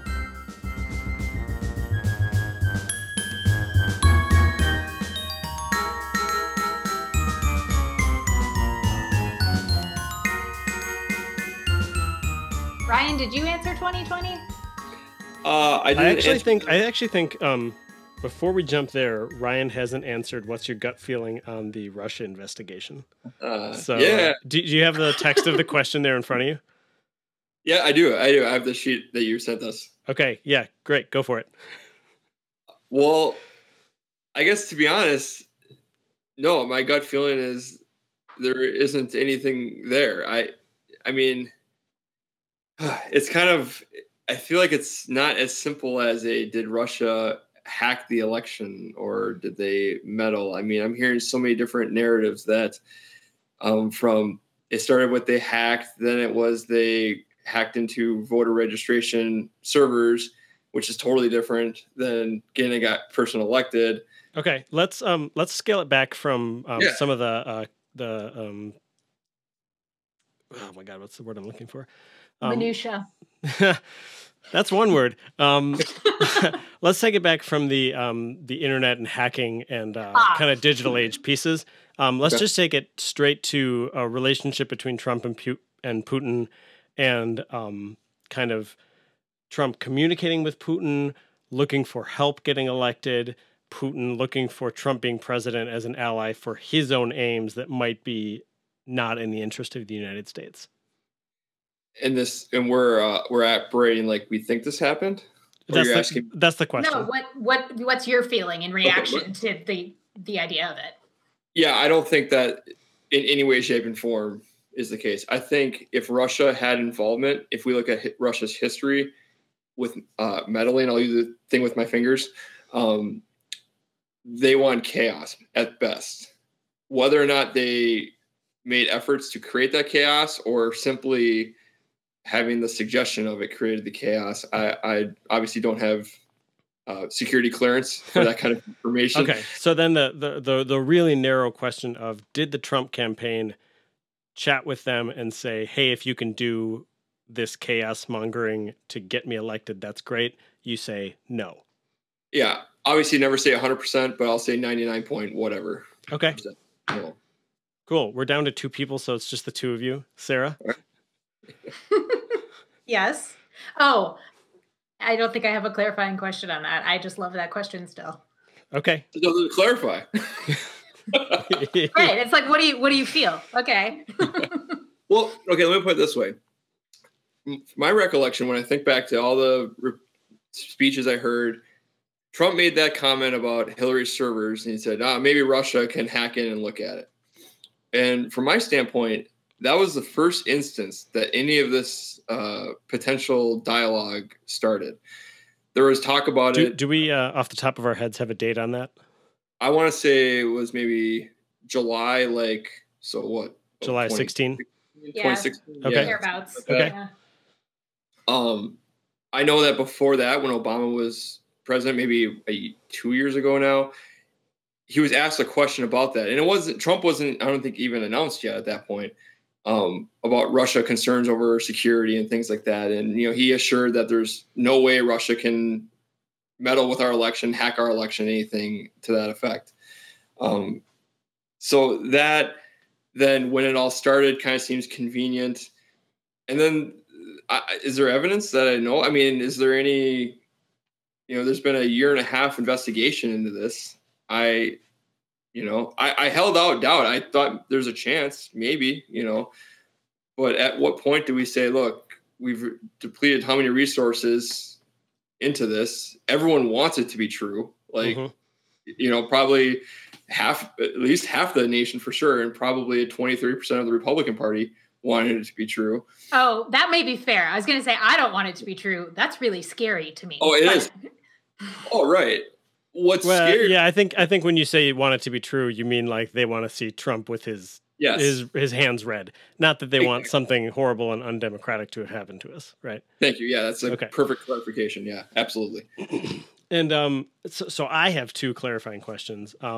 Timing wise, when is the supposed Don Jr. meeting with Russian intelligence person or whatever? Anybody know? When did it happen? Yeah, when was that supposed to have happened? I think it was October, if I remember right. Must have been 2016. And what do you think of that? Of the president's son, going allegedly to meet with Russia and say, like, what can we do to have you help us with this election? Is it even alleged? I thought he tweeted his own emails out. Fair enough.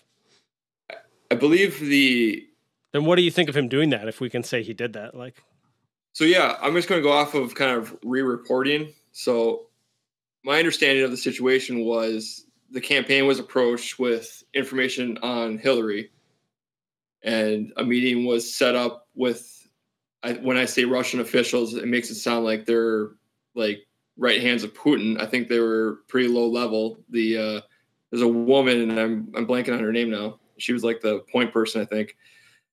It sounds like the meeting was like they went to it. I mean, at the end of the day, are they not supposed to talk to anyone from Russia? I mean, how do you set up a diplomatic or a foreign policy? That's a Sarah question. I'm pretty ignorant. Okay. So anyway, the concept of someone that knows Trump spoke to someone from Russia. All of a sudden, now we have a Trump collusion with Putin. There's a few jumps in there that I'm not comfortable making with the information that we have. So I do it. Yeah, the meeting happened. It sounds like when the light came through that there was nothing there or nothing beneficial, or I think it was even considered to be fraudulent, or like the motive behind it was different than the actual content of the meeting.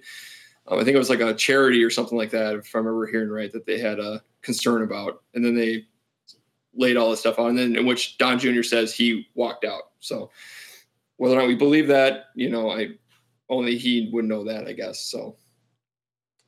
Okay. I said I had 2 clarifying questions, but I'm blanking on the last one. So I'm going to keep jumping on the list.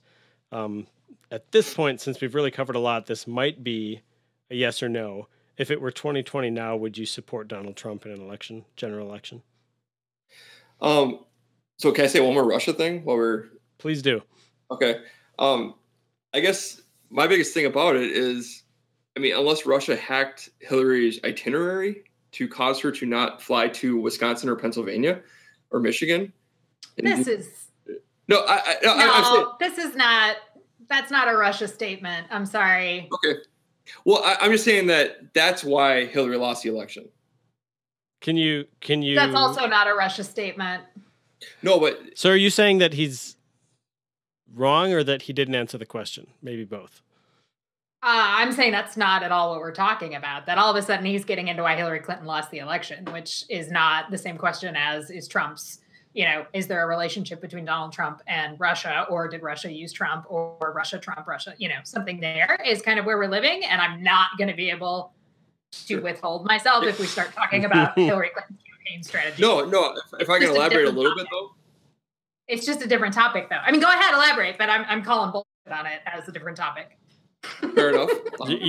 You're calling bull because it's I don't want to put the explicit tag on the podcast. Family friendly. I'm sorry. You should never have invited me. Oh my God, no! I'm so happy I did. Actually, Sarah, I've loved this conversation with you greatly. Okay. No, the reason why I say that, not to stir up pot of any kind, the Russia collusion thing is sort of a narrative of that's how Trump won. Is Russia helped him? Would you say that's kind of the motivation behind it? Oh, That's how I read it, I guess. Yeah. Yes, but Can I answer on your behalf, Sarah? Possibly. Maybe because I think I have a shorter version. Coming to me at once. Yeah, I think I have a shorter version of what you're trying to say, and it's that regardless of Trump, if Trump won or not, based on Russia's involvement, the fact that Trump possibly reached out to Russia to help him win is problem enough. Or accepted Russia's help. Right. It's really constitutionally a problem for another nation to get involved in our electoral process. Okay.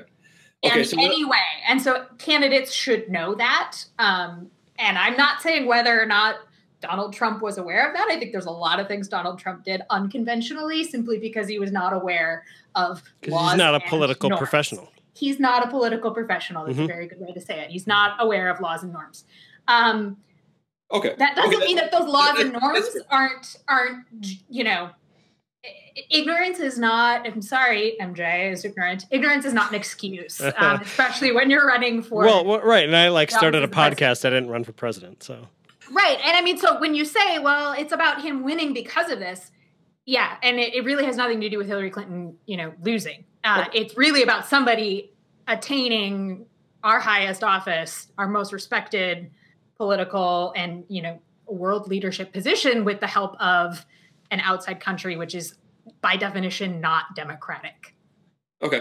So I probably unfairly applied other conversations I've had in my life with the notion that that's the only way Trump could have won is if Russia helped us. So we're not refuting the fact that Trump the winning or not is not relevant.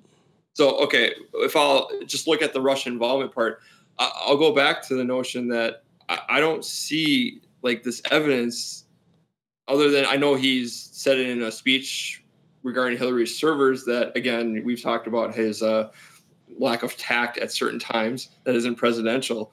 I guess I don't see this evidence to have this certainty. I feel like I would have to really want it to be true or something to that effect to accept the lack of evidence that I see in front of me. I think that's fair. And stay tuned to the Mueller investigation, which is still ongoing, despite the fact that Don Jr. has tweeted out his own emails with people that have a subject line of, sorry, I just closed it.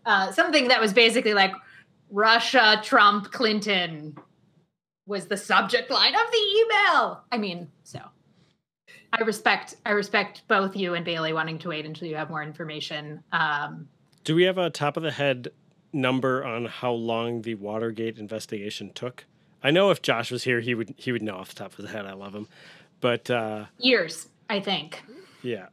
I wanted to say it's 800 days or something, but I don't know that off the top of my head. So something that Josh tends to remind me of is that we're in the beginning stages, but we're not necessarily here to answer that question. We're here to kind of hear from people who supported Trump so that we can learn more and also be in community as the people who, elect representatives for our government in a democratic country. So I'm going to go ahead and jump to the next question, which is that 2020 question for Ryan. If it were 2020 now, we're doing a general election, would you vote for Donald Trump? To be honest, I'm not sure he runs. That's not the question. Yeah, thank you. Thanks, Sarah. I just want it on record if it happens. It's 2020. It's 2020. Donald Trump is running. Yeah. Okay. So, and I say that for a specific reason. I feel that with his age and with what he said he would accomplish and what he's done in his first year, he might not have that rationale. But we'll say he does run. At the progress he's made at this point, obviously I can't speak to what might happen down the road. If we stay with this notion of trying to have Democrats actually at the table for immigration and actually hearing their ideas before proposing to the control that the Republicans have, having the tax bill, if that has the effect that the Reagan tax cut actually had for our economy, I don't see any reason why, other than the fact that he's the Donald. That's really the only negative to his presidency at this point. And I know that's a big thing that people have trouble looking past. It took me a while to look past that. But at the rate we're at right now, I don't see how I cannot vote for him, considering I voted for him for less the first time around, I guess. Okay. So that's a yes. Yes. Long-winded yes. I'm going to shuffle the order from my original outline. What do you wish that Trump critics knew about you? Oh, I had a good answer for this, and now I'm blanking on it, unfortunately. I feel that Trump critics, I wish they understood maybe how they view him might not be in the proper light. I'm not going to make him out to be the greatest president ever or anything to that effect. I judged Obama on his policy. I judged Bush on his policy. I'm judging Trump on his policy and whether or not they are actually effectively making the country better. I wish Trump haters or people that didn't support him knew that it's okay to admit if we were wrong about stuff. I admit that I'm wrong about things when I realize I'm wrong. I think the biggest divide we have in the country is people are very stuck in what they believe to be truth, and they don't want to acknowledge maybe I wasn't looking at this in the right light. And so for me personally, I don't have that viewpoint of other people. I worry that we're a little easily influenced by mob mentality on social media, or retweeting funny things because they make us laugh, but they're really not encouraging good dialogue or anything like that. And I guess not all. I'm just trying to say I'm not as much of a racist, bigot, homophobe that a typical Trump supporter might get labeled. Okay. So the short answer to the question is that you're not racist, you're not bigoted, you're not homophobic. Want that on the record. Okay. Yeah, it's going out to the internet whenever I finish editing, so consider it on the record. Anything else? I mean, just that if somebody was a Trump critic and you met them on the street, you would want them to know about you personally before you even engaged in conversation with them. I guess I don't overly care, I guess, if not to be too cold-hearted, what people think about me, kind of like what Bernie was saying. I feel that not necessarily what they thought about you. What do they know about you? Like, what do they know about you as somebody who voted for Trump that they might not know when they form an opinion? Well, as someone that two people that didn't vote for Trump and don't know me, or know me a little bit and don't know me at all, I would ask you what's your impression, and I'll can I go back, answer it backwards? I'll let Sarah know that one, or I'll let Sarah field that one since I've known you for many years. Well, I think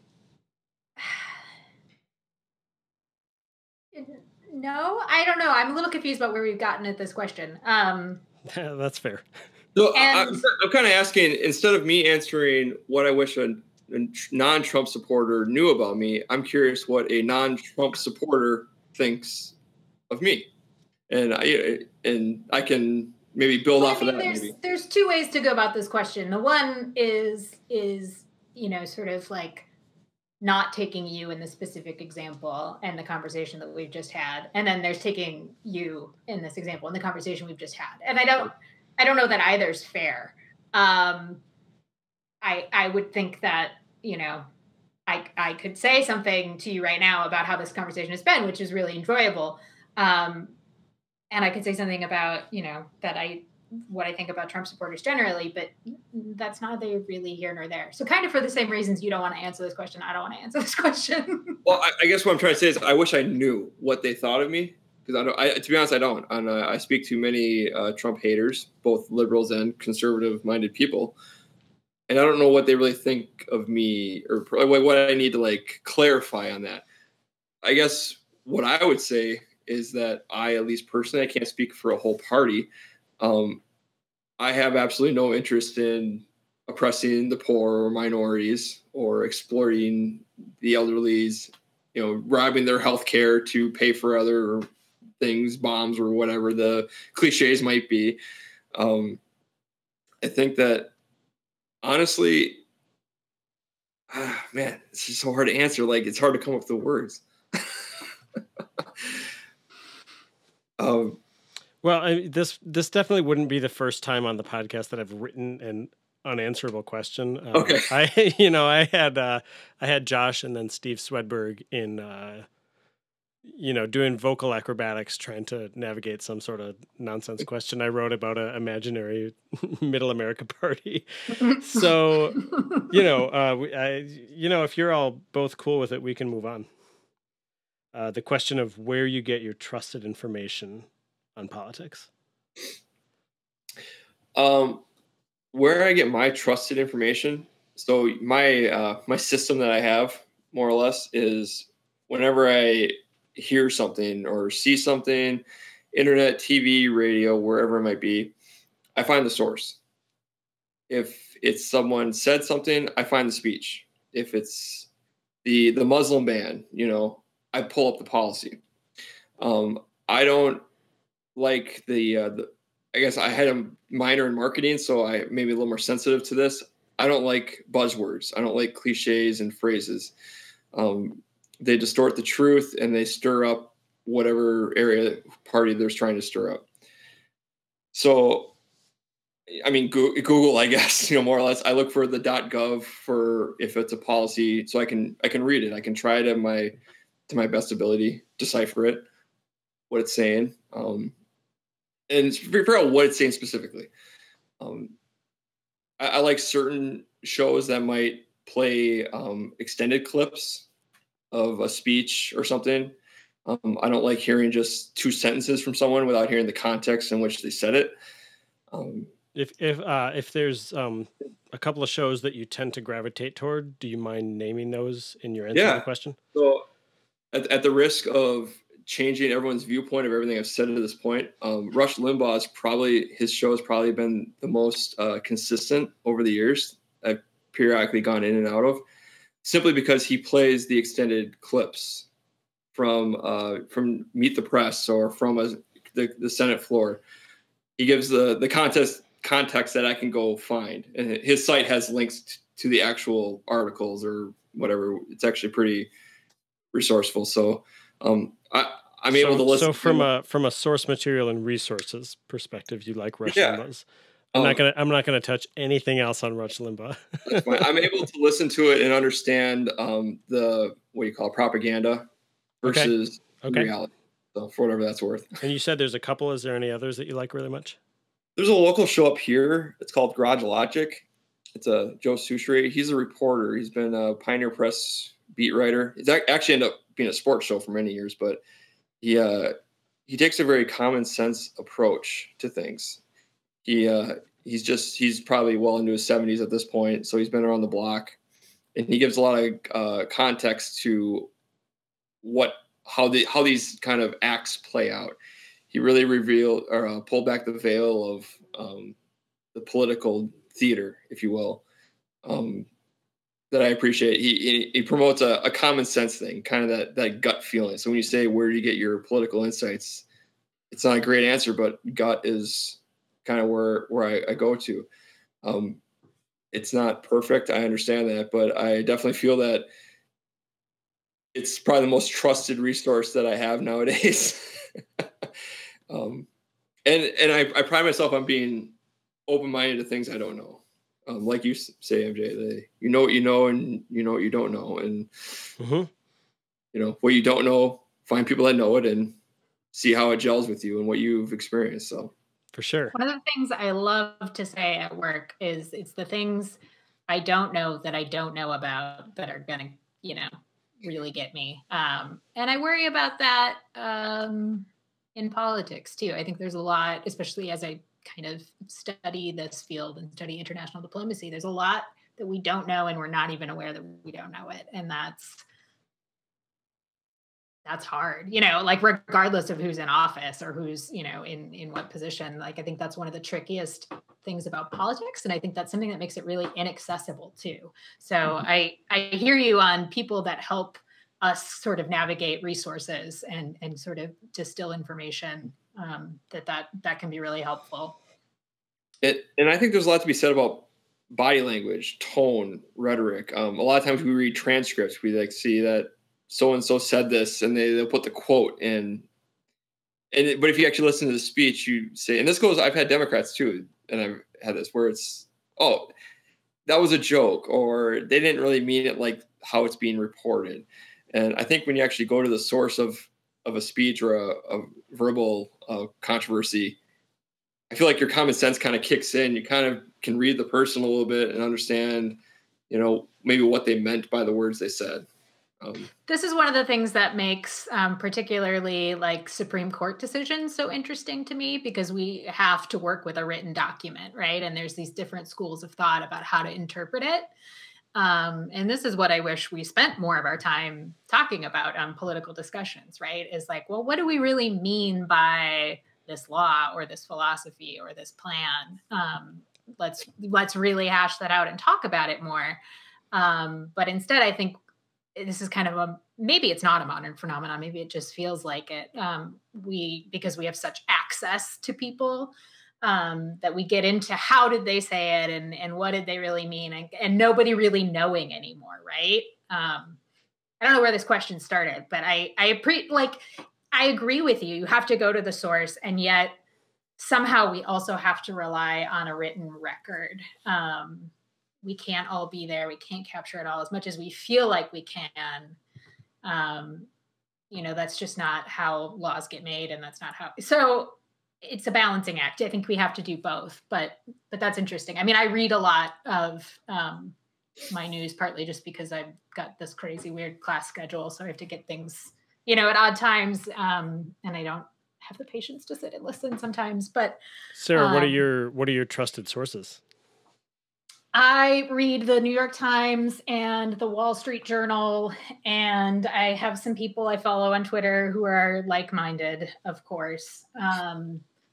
I like to read. I really enjoy reading in-depth pieces, like what you find on Slate, or even sort of personal opinion pieces you can find on, wherever.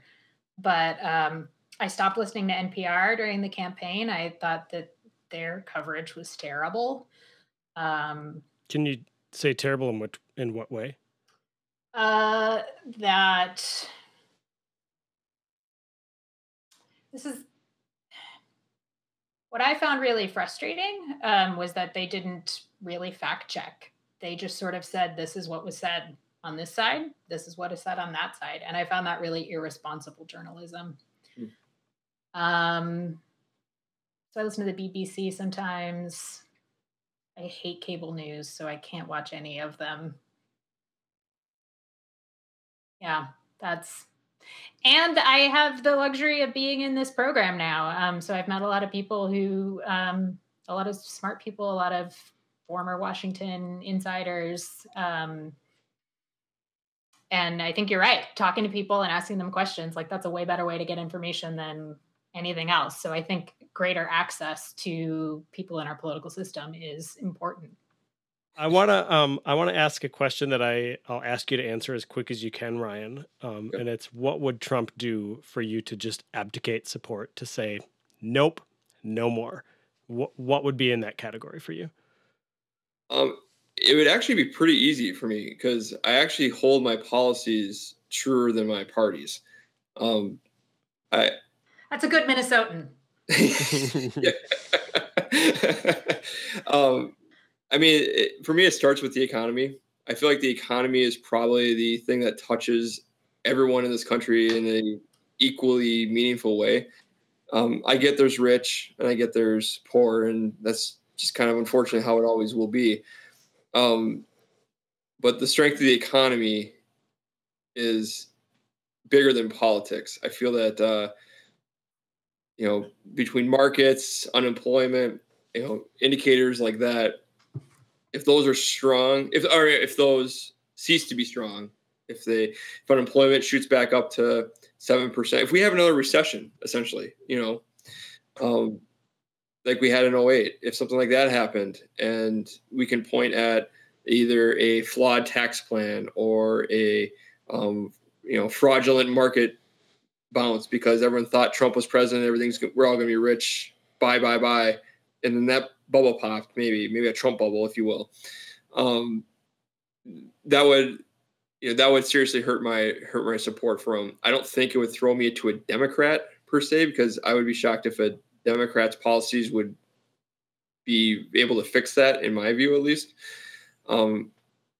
Something I will say, though, that we have a president that a whole party doesn't like or hates, and his own party probably has 40 to 50% support or so, maybe 60 at best, absence of tax plan.